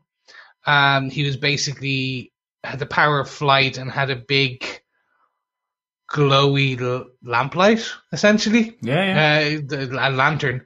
And he, when the boys first kind of went after the 7 before it all came to ground in the comic books, essentially they drew a truce. But Lamplighter wasn't happy with that because they had ruined part of his career. So he followed Mallory back to his, I should say, so because Mallory is a man in the comic books, his hotel where his daughter and grandkids were staying. And then when Mallory and his daughter went out, Lamplighter went in and killed the grandkids and posed them in a jacuzzi in a very horrific way. So this is the kind of the piece that drives Mallory to leave the boys, because it's just the body count is getting too high. The impact is getting too high. And we hear that something similar happened in this. So Lamplighter is killed in the comic books by Mallory for this and because of this. So I'm wondering, will we see a cameo of the Lamplighter and see Mallory killing the Lamplighter in season 2? Maybe, yeah. It does feel like one of those weird ones, doesn't it, where they've talked about a character for the whole of the season and always seen as a poster, I think, of Lamplighter early on in the season. He's also in the fresco at the back. Yeah. You know, that relief. Oh, that's the other photograph from season 2 that's been released, isn't it? Where we have Starlight has been added to that fresco above the room, but we didn't see that during this season. It's part of season 2's setup. So that's cool. Yeah. And then speaking of Annie, thank you very much. No problem. Her origin story here is pretty different from the comics. Right.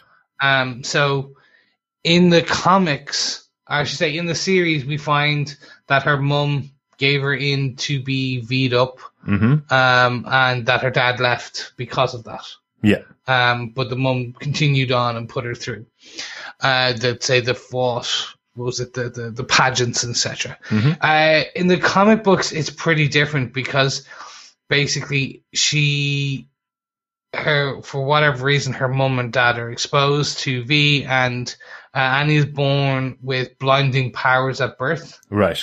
So as soon as she exits the womb, she blinds everyone in the room, including her parents. Okay, yeah, makes sense. And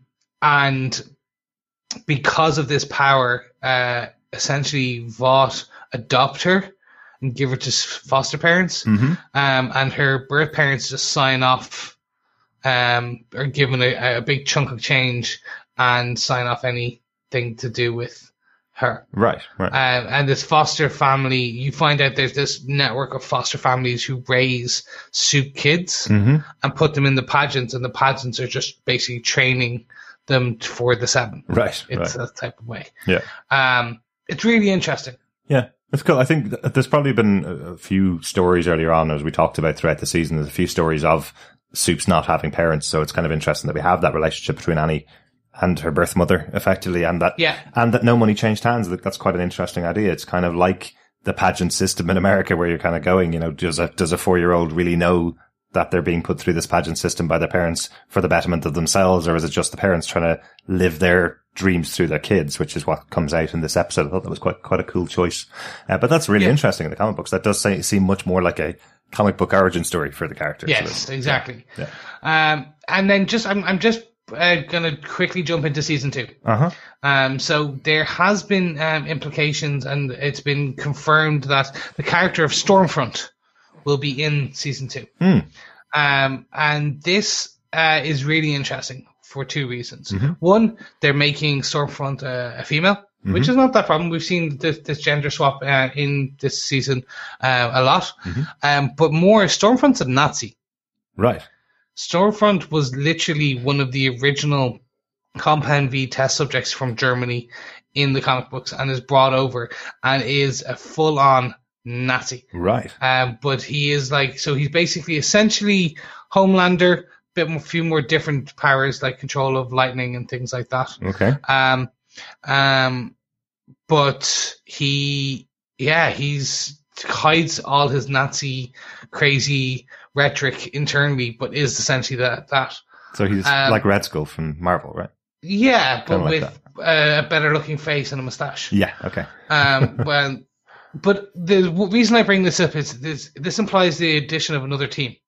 So in the comic book, Stormfront is part of Payback.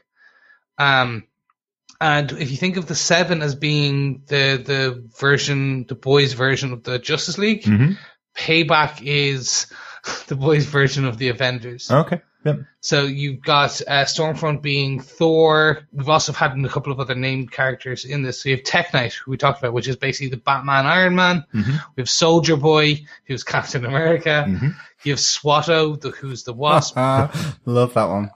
Mindroid, who I talked about before as well, who's the Vision. Yeah. Crimson Countess, which is Scarlet Witch.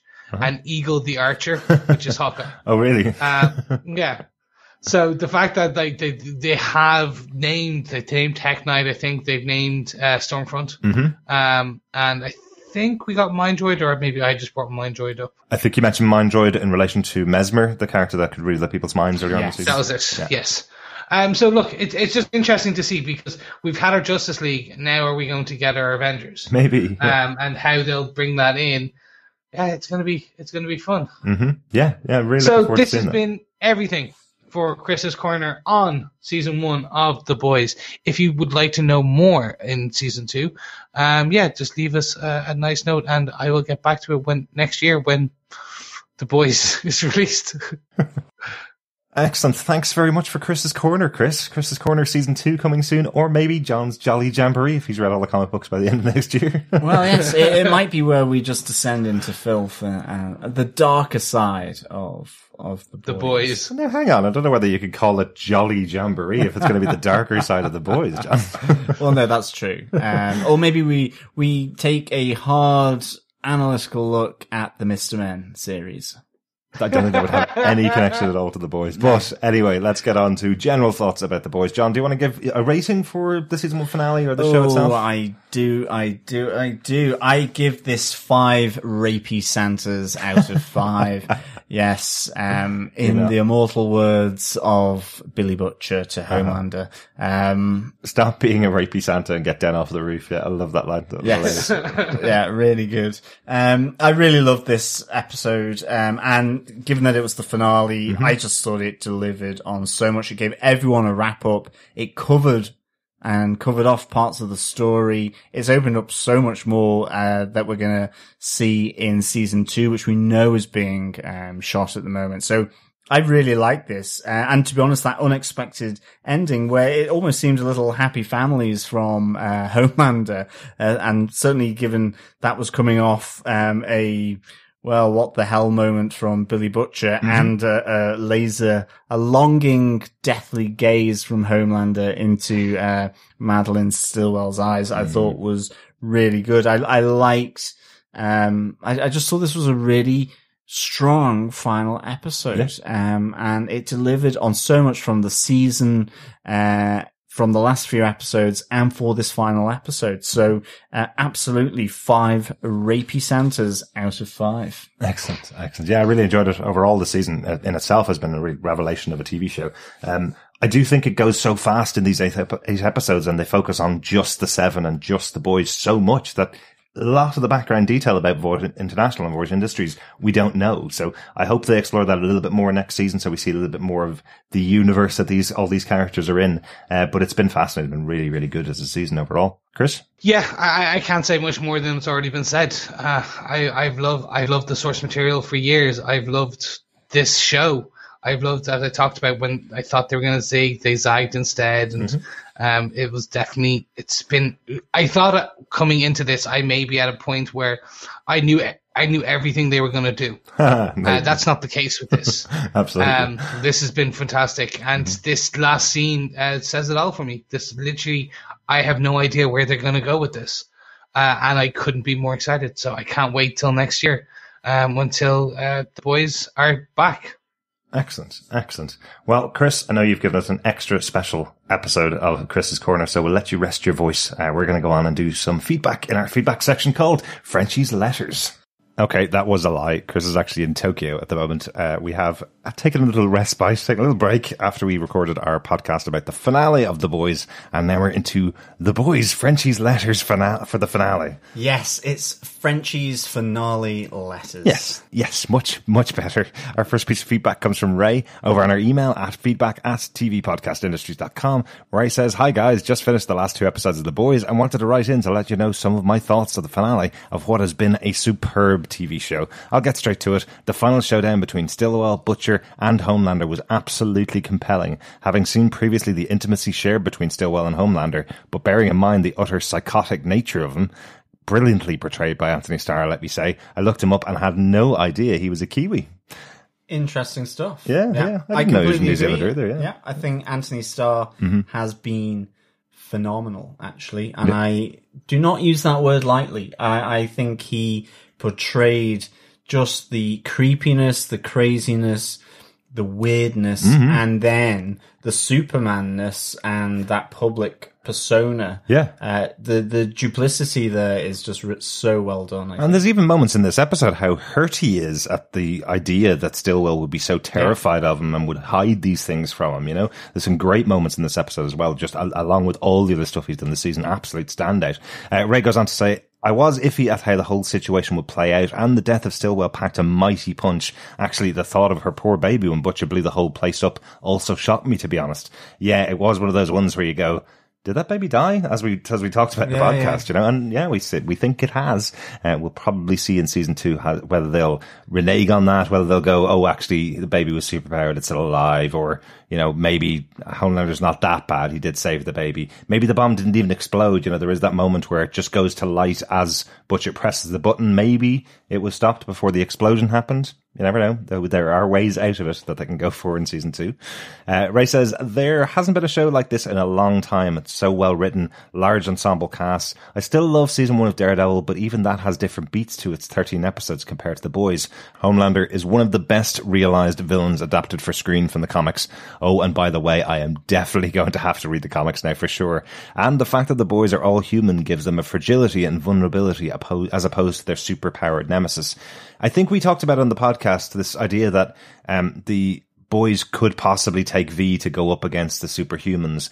And I think that part of the reason why the boys works as a show is that it is humans using everything available to them to blow up and kill superhumans, but not kind of facing them toe to toe in a way. They're kind of using, you know, bombs and guns to take out the superhumans. And I think that's quite cool. Absolutely. I think the whole thing is inverted. It plays with your thoughts and ideas of the superhero genre. Mm-hmm. But what I mean by that is it's inverted in the sense that the heroes are regular people, and it's inverted in the sense that the superheroes, who should be good, are much darker, if not downright evil. So it just inverts the whole thing. Although it does keep corporate evil at a pretty standard sort of level setting. Really. Yeah. They're the human evil, I suppose, if you want to say that. And it is interesting that, and those humans that you identify with as being heroes, some of them are a-holes as well. You know, at the end of the day, we do have that conversation between Homelander and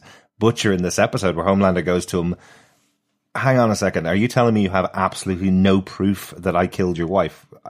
Surely you have some hard and fast proof here that I killed your wife. You didn't just go in this mission on the assumption of something that happened. Yeah? And Butcher's like, not really. You know, it's like you have nothing here at all. But yeah, really interesting. I love the dynamic between these two sides. Back to Ray. He says, one thought about A-Train. I really do like how he finally admits to Huey that he killed Popclaw. The inner turmoil was so well played by Jesse T. Usher.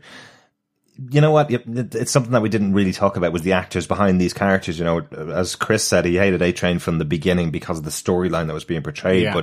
But absolutely, Jesse T. Usher is great. The whole cast really, there's not really a bad person among them. No, they've all been really, really good. And I think you're right. I think his descent from being this poster boy to, in his own way, being sidelined. I mean, it's very different from what happens with the Deep. Yeah. But in a way, it's also pretty similar in that, you know, he loses it. So does the Deep. There's all these, the only even keel really is Black Noir, because we don't really know an awful lot about him.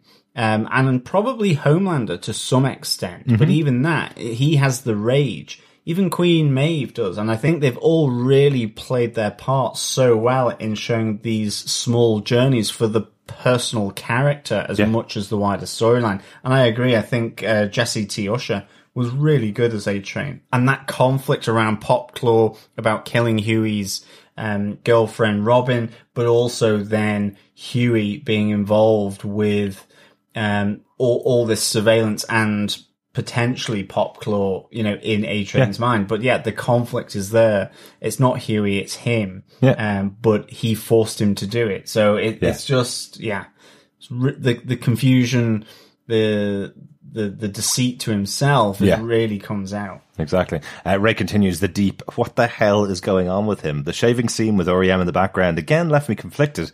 It is still comical, but you can't help but feel for the Deep in his own little journey. I hope we get more of him in next season. Love the Deep this season, and love to see more of the character next season. And And I hope it's not going to become just that comedy clip of every time he tries to save a sea creature, it dies in front of him, but that would still be worth it. I just want to see the actor back, you know? Yeah, absolutely. I think Chase Crawford played him so well for sure. And, I mean, I think it would be really interesting to see him actually do that 180. Maybe this is one of the Vought superheroes, that one of the 7 that can change or will look to change. It's interesting to know because, in some respects, maybe you'll just revert back to type.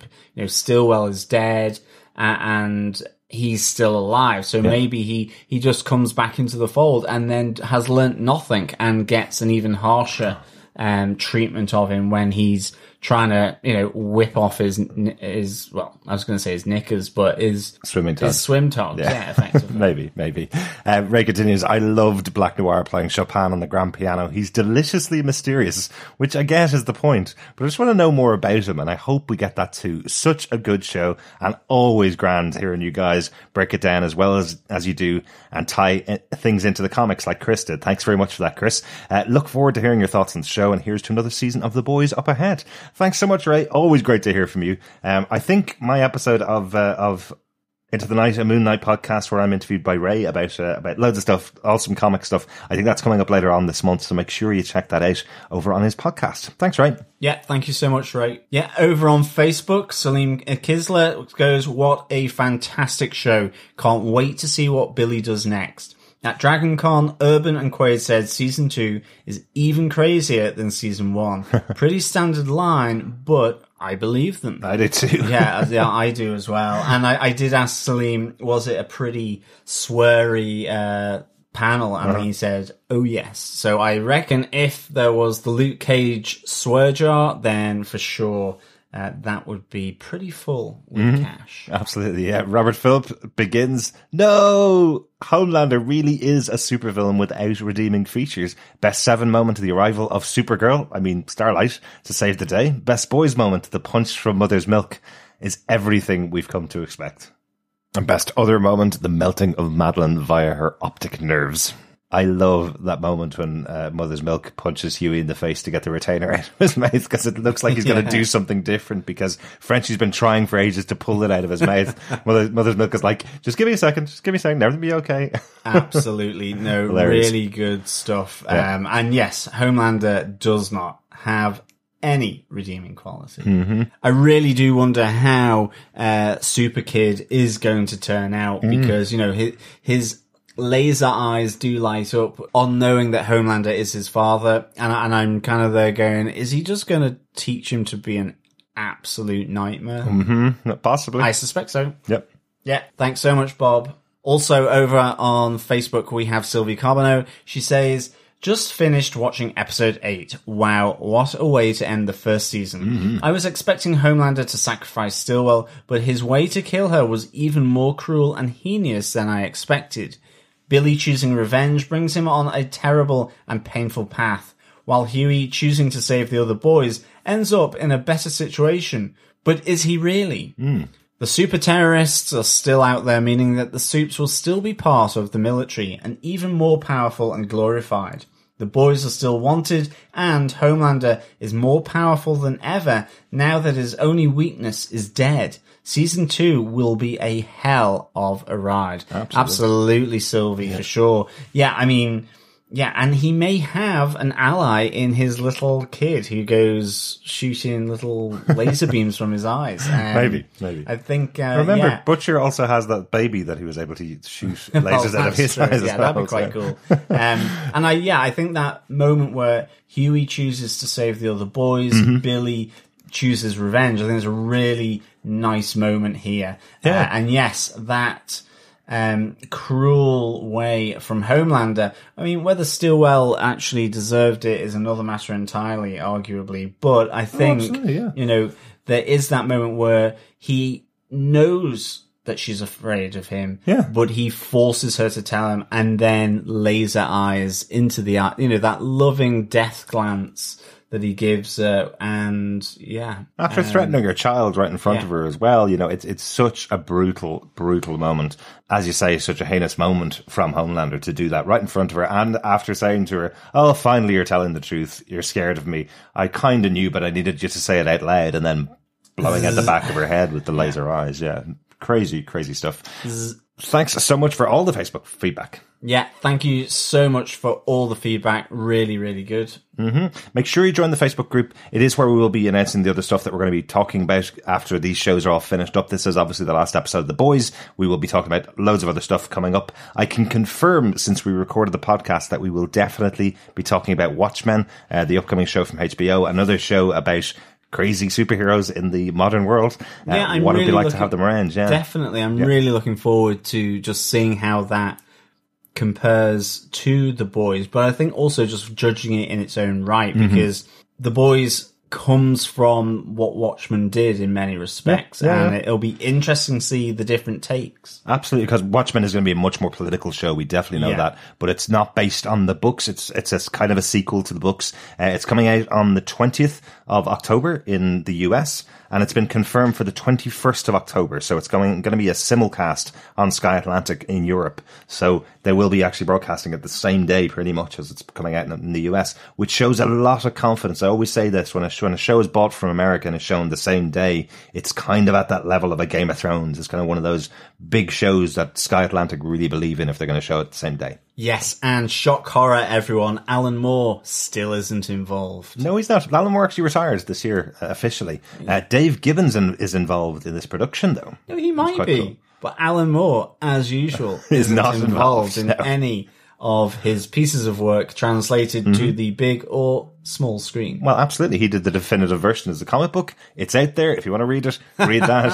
I love him. Absolutely. If you don't like the translation, his book's still there, as he says himself. So, love him. Big, bushy beard. Absolutely. Let's go on to some voicemail to close out our feedback section for this final episode of The Boys. The first voicemail comes in from Callista, who's a long-time listener but has never actually sent us in a voicemail before. Thanks so much, Callista. Here's her thoughts. Yeah, hi, Callista.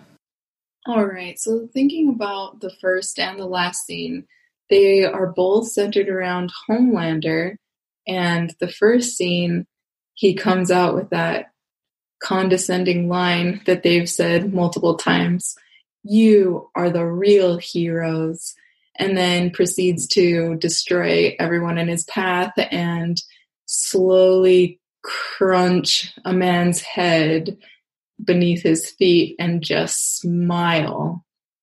And then the last scene is him kneeling in front of his son and saying, "We're a family." And it's just so creepy. You know, most of the time when you hear "we're a family," then you think, oh, that's nice. But with him, it's just, oh, what is this going to look like? And how could he possibly fit into their lives? And holy shit, did that kid's eyes just glow red for a second? And is this a new experiment? What's his face? The doctor was saying that with his dogs, if they don't have moms, they're angry and violent. So is this kid with Becca as an experiment to see if he has all the same powers as Homelander, but isn't an actual psychopath? So that was just fascinating. And I made a few notes. Basically, one of the things that really stood out was all of the different heroes' pain or how they're doing. How the Deep is just standing in front of the mirror calling himself an idiot and cutting off all his hair. I mean, that was just so painful. And A-Train is clearly reaching the end of his addiction. But that's funny about Black Noir. He's just still chilling, sitting down at the piano. It's beautiful music. He's obviously an amazing player. And then Starlight, she does the right thing at the end, or what we perceive as the right thing, by helping Huey and the boys. But the funniest part ever is when they're trying to save Kimiko and Frenchie is telling Huey to back up MM, and he's just like, you just pull the fucking trigger right now. And he was like, okay. And he starts shooting. I'm sorry. And then he like bends down. He's like, I'm out. Oh, so funny. Just murdering people and not saying that he's sorry the entire time. Which is why I was really confused about why in the world did they not kill A-Train? They've had 2 different chances now. The first time when Kimiko broke open his leg in Huey's house, and the second time when they're in, that space where he has a heart attack. And what is the deal with that? It's not like they haven't killed people. It's not that they haven't killed super people. So why are they not killing A-Train? And the only thing I can think of is maybe it's a plot device. If I've never read the comics, but does at some point A-Train switch over to the side of the boys because they have had a chance to kill him twice and just haven't? And I don't know. I just thought that was interesting. Okay.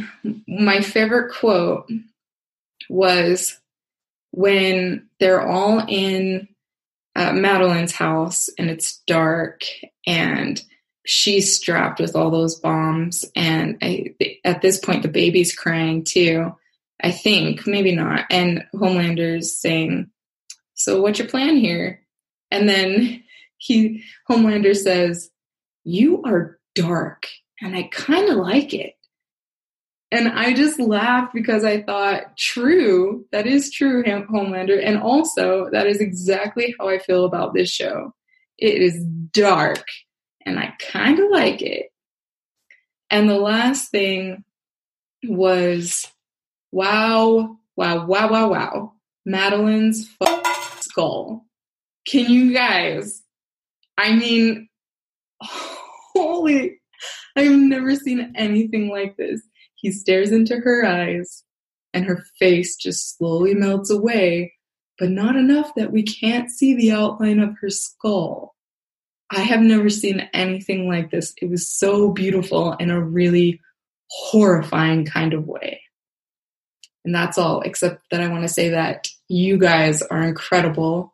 I'm so grateful that you're covering this show because you're just so wonderful to listen to, and can't wait till next season. Thank you so much, Callista, for that. Really good. You know, I like notes too. Notes are good. Notes are king, yes, absolutely. We're pretty happy you had notes there. Yeah, we were laughing the whole way through. I loved your reaction to the beautiful, horrifying skull of Madeline. Yeah, I absolutely reacted that absolutely. way. That's not a first date you want to go on to, where someone looks into your eyes and melts your skull. Definitely. And I agree with you. I think there is something dark about The Boys, but I like it too. And I think you're right. There's a really dark sense of humor, which is good. And just so funny, but at the same time, you know, there's some really good, serious stuff here as well. I think, you know, I think the A-Train thing, you know, why is he still alive? I think we get a hint of that from Huey when effectively, Kimiko, does break his legs. And I think Huey realizes, I think it's like him going to save, Frenchie and Mother's Milk, realizes that it's not going to bring Robin back. There is that slow realization from him that he could kill as many superheroes as he wants to, and he will effectively still have lost Robin and potentially is in love with a superhero in Starlight. And I think he realizes that, you know, he's not Billy Butcher ultimately. Exactly. Yeah. And I think that's really good. I think the other thing, that whole line, you are dark, and I kind of like it, from Homelander when he speaks to Billy Butcher. It's almost like it's a kindred spirit, isn't it? A little bit of admiration. A little bit of admiration. Yeah. And I think, there's a bit of each of them in one another, so to speak. It's kind of the thing of Homelander is really dark, but nobody allows him to go to the lengths that Billy Butcher goes to. You know what I mean? Yeah. It's kind of that way. I totally agree with what Callista's saying there. It is really interesting as well. I think Huey didn't intentionally kill any of the guards. I think he was told to lay down suppressing fire, and any ones that he did hit I think with he the did gun, hit one, any ones that he did hit, he was kind of going, "I'm sorry, I didn't intend to. I just want you guys to sit down while Mother's Milk does his thing, and Frenchie can't shoot a gun right now. So I'm sorry, So I don't think I don't think he would have been able to muster up enough courage to kill A-Train at that point, because he's made that. He's kind of turned that corner now. Definitely. And I really enjoyed your point around Homelander, Callista, actually saying, where he's kneeling in front of his son. Oh, yeah. We're a family. The kid's eyes creepily light up. Mm-hmm. And it is. I think I had the same kind of idea. I was like, well, what is this moment? Is this the redemption of Homelander? Mm-hmm. The fact that he has taken out Stillwell, he's taken out his laboratory father, effectively, or we guess he has anyway. Yeah, he squeezed the information out of him. That's how he described exactly. it. So, I kind of feel like a tube of tomato ketchup. He squeezed the information out of him. Yeah. It's like, is this the redemption of him, or is this like, as you say, he's now, I can have an army of my minions effectively to help, or this will be a great cover act for me, or does he want to be a father? It's as you say, what is this thing going to look like? What will it work? Yeah. Is it an experiment from Vought International that you have someone of Homelander being brought up just by a mother rather than in a laboratory? Is it that they're going to hate one another ultimately? Maybe. How will this work? What's it going to look like? I had exactly those same ideas because it was that unexpected ending for me. Absolutely. And it's even that line of "we are a family," as Billy Butcher is there, Becca's there, the kid's there, and Homelander's there. Does he mean all four of them are now a family unit to take care of this kid? Is this turning a corner for him as well? Really interesting stuff. And loved that line, as you said, John, actually. I love your description of the kid's eyes lighting up as he sees his father. It's not just lighting up as a kid's eyes would, it's lighting up full of powerful lasers. Exactly, I really love that. Excellent feedback. Thank you so much for that, Callista. Hopefully we'll see you back for season 2 of The Boys. Hopefully you'll even join us for Watchmen over on HBO. A lot more serious, we expect it to be, especially from the creators that are there, but it's another twist on the superhero genre that we hope you enjoy. Yeah, thank you so much, Callista. Yeah, and really send us some more feedback in the future. Absolutely. Yeah. Did also love that sad moment of the Deep calling himself an idiot as he shaves his head in the Britney Spears way as well. So it was a sad moment, as everybody's mentioned too. So definitely know what you mean about that. But some really good stuff in this final episode. Thanks so much. We'll close out our feedback on this final episode with voicemail feedback from Steve Brown. Okay, guys, this is Steve, and this is for episode 8, the season finale of The Boys. And what did Billy shoot Annie with, or did she have a bulletproof vest on, or is she bullet resistant? At the end there, we didn't see any blood. We just saw kind of black marks at the end of the last episode, and then this episode is not even addressed, except that she had to convince them that she wasn't part of the Boys, I guess. Absolutely love seeing Jim Beaver in this episode. He is a regular on the show Supernatural, which was also created or Eric Kripke had a big part of, and still does, I think, to some extent, maybe not as much now, but as the seasons, as that show's coming to a close. But his character had the same name as his character on Supernatural, Robert Singer, so I really like that. As a 7 moment, I'm going to say Annie confronting her mother, because she's technically still part of the 7, even though she, by the end of this episode, seems to be turning more toward us. And for my boys moment, I absolutely love that Frenchie talks about the futile gesture that Huey is making, trying to rescue them. And but once again, we see that Huey just has this kind of innate or instinctual kind of way that things just work out. I don't know, maybe that's his superpower. He has a luck or something like that. And of course, the big reveal at the end is huge, that Billy's wife is alive and that her son with Homelander is alive. But really, really kind of a dark ending, really, with Homelander killing Madeline, and then I think we can only assume that the baby died in the explosion, unless he was able to save both Billy and the baby.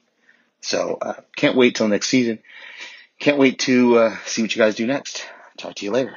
Yeah, thanks so much, Steve. Yeah, she's alive. She's alive. Yes, that was a pretty big ending, actually, to see that Billy Butcher's wife still alive. Yeah. Although I think I was starting to think that was definitely one of the options on the table. I loved how shocked Chris was because Becca's dead in the comics. Yes, exactly. You know? I love that Chris was kind of going, I definitely didn't expect that, because he kind of thought there's certain things, if you read the comics, that are completely off the table, and that was one of them. So, definitely. And I think that was, kind of one of the things for this season. I hadn't seen the comics at all. And so all of a sudden it was, well, this is an absolute possibility that she is still alive. I think what was most surprising was, to what extent do we believe Homelander that actually maybe he really did like her? I know he was trying to certainly rile Billy Butcher up, but is that why she left him sat on the seat?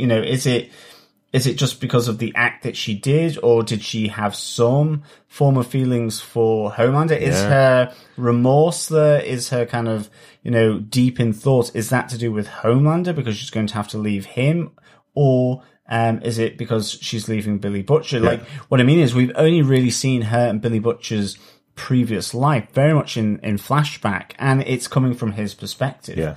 I have left my original opinion in the podcast that I think it was rape from Homelander. At the time, I totally believe that, and now, as we've been talking about it, and the more we've watched it, and the more time has passed, I am wondering if they wanted to keep it as an open question for season 2. Now that Becca's appeared just at the end of the season 1, so I kind of now I'm rethinking my idea, and I'm wondering if they're going to play with that a little bit in season 2. That was really interesting, and definitely I think. Frenchie's, just his whole, I love your futile gesture to Huey was such a great bit of dialogue. Really, really nice. Yeah. And Annie's confrontation with her mother. I mean, what an awkward conversation. It's like, oh, so is that why father left? Is that why dad left? Yeah. I just thought that was really nicely done. Just how Annie, now armed with this new information, confronts her mum and begins to put certain pieces together about her own childhood and what happened between her and her mum, and between her mum and her dad, about, effectively saying, I can't actually deal with the fact that we have changed our daughter into a superhero. Yeah. And maybe it was because they didn't actually get anything for that. Maybe. That it was, oh, hang on, we only got the hospital bills, which I suppose are big in the US, but it's kind of massive. Maybe a bit more for after. I think it's partially to do with her father kind of going, oh, we've now bought into this life with no support, and now we have to force our child down this path that he may not have believed in. I wonder if we will see him in season 2 as she explores her background and maybe finds out the story as to why her father left. Remember, I wonder if her dad she's going to have to have a story. Alive. Yeah, she's going to have a story in season 2. So I wonder if there's part of that. And maybe he's not even alive. As for what she was shot with at the end of the last episode, I don't know, I just kind of feel like Billy Butcher killing her in the park in front of Huey was never in the plan.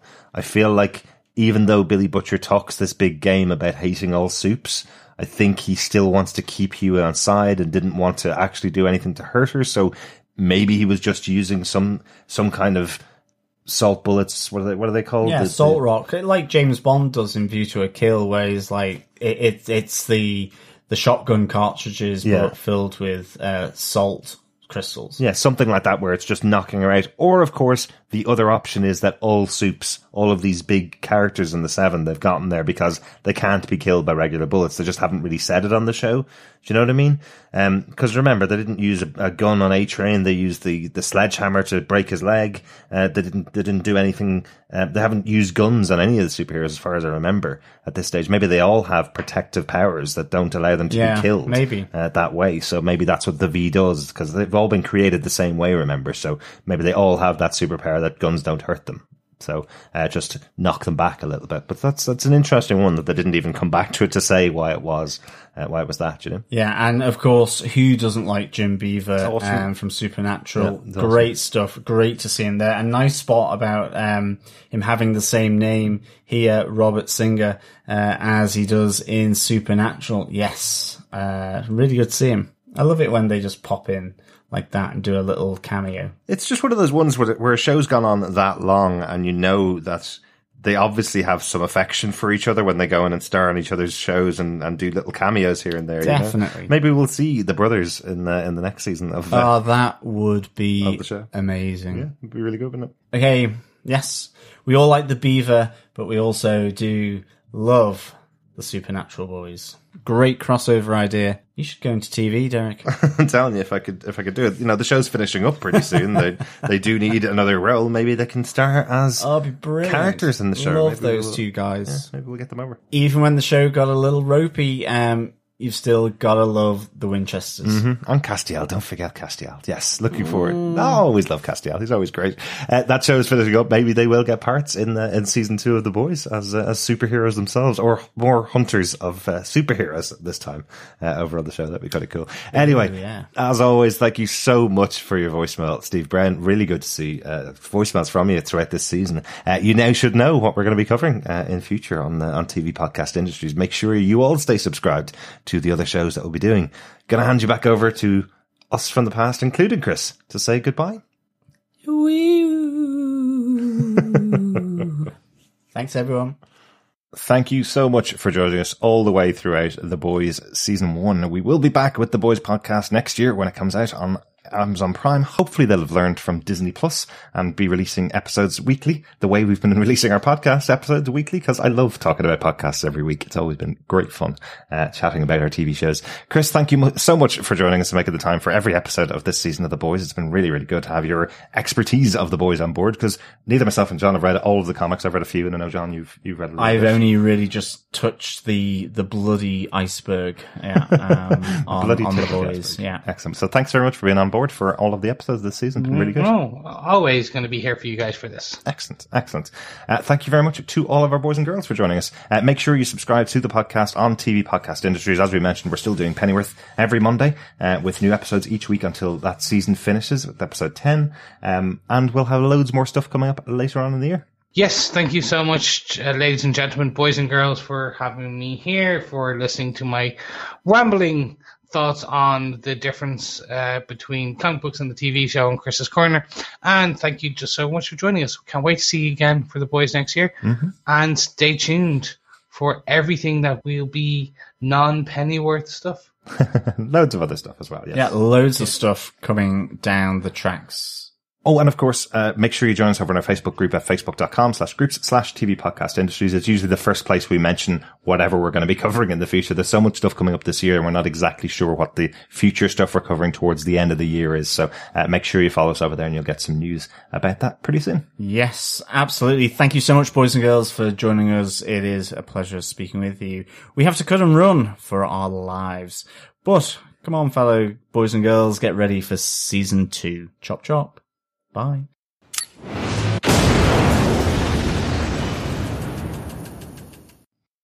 I didn't save too many outtakes from this season of The Boys, but here's a few that I thought were really funny. They are overweighted to John for some reason, not necessarily because he messes up more often than the rest of us, but they're the ones I've kept anyway.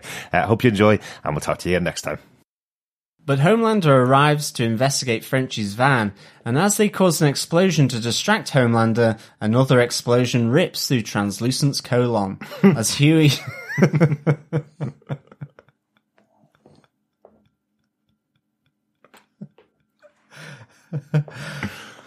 dear. But Homelander arrives... Sorry. Oh dear, this will be the longest synopsis ever.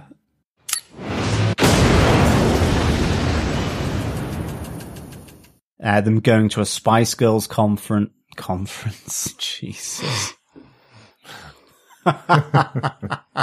Just off to the Spice Girls conference. Where Posh Spice gives a presentation and slide set on losing weight. And how to spice up your life. 10 easy steps. Dear me. Right, let's slap that out of me. And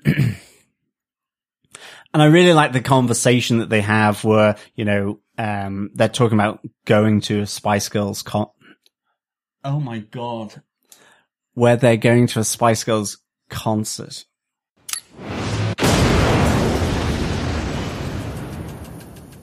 I think as well, for me, it just ties into the talk earlier in the episode between him and Mother's Milk about, are you monogamous or polygamous? Polygamous? Are you monogamous or not? Yeah. It's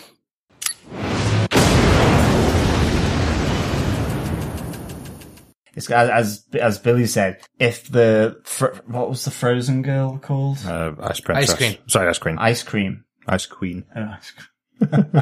Ice cream. Cornetto. As Billy said. As Billy said. I think as Billy said,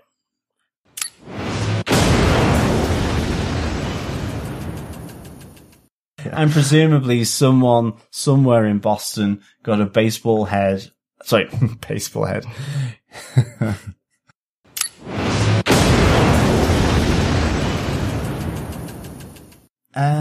Yes, I have a note. It was more of a question note. Is John Doman, the great John Doman, who was in the choir? Preaching to the choir, John. Love it. In The Wire, that should have been.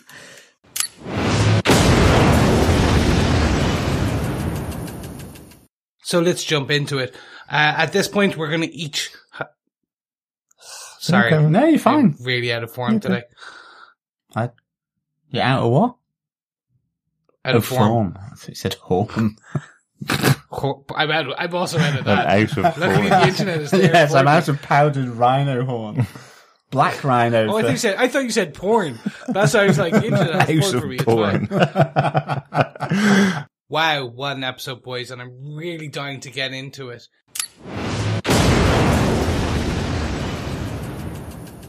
Well, unless the Deep, who have absolutely nothing else to do. Or A-Train, who can, send about 6,000 tweets every 5 seconds, Well, he'll probably destroy his phone. Lag. He probably would. It's all about that log. Okay, oh, so Chris, speaking... Chris, Yep. I think you said it's all about that log instead of lag. It's all about that lag. Oh, yeah. Yeah, it's all about that lag, man.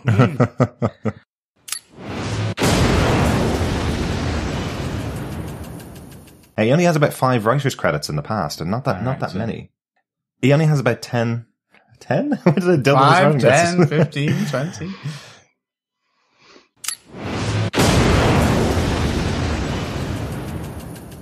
Chris, John, do you want to kick us off with your protagonist moment? Damn it, I didn't know you'd moved it around. Sorry. It makes more sense. Stephen.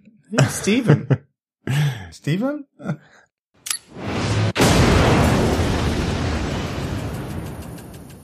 Certainly Mother's Milk has been sort of dismissive of Frenchie's relationship with the female, with Kimiko, and with Kimiko, and Kimiko.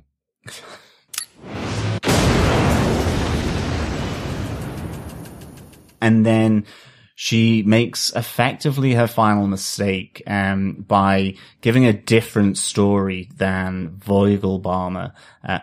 Vogelbaumer. That's not his name. Jesus.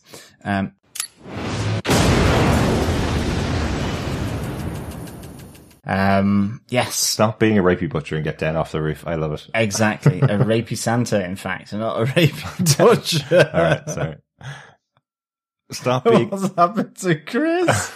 He's stretching. Oh, well.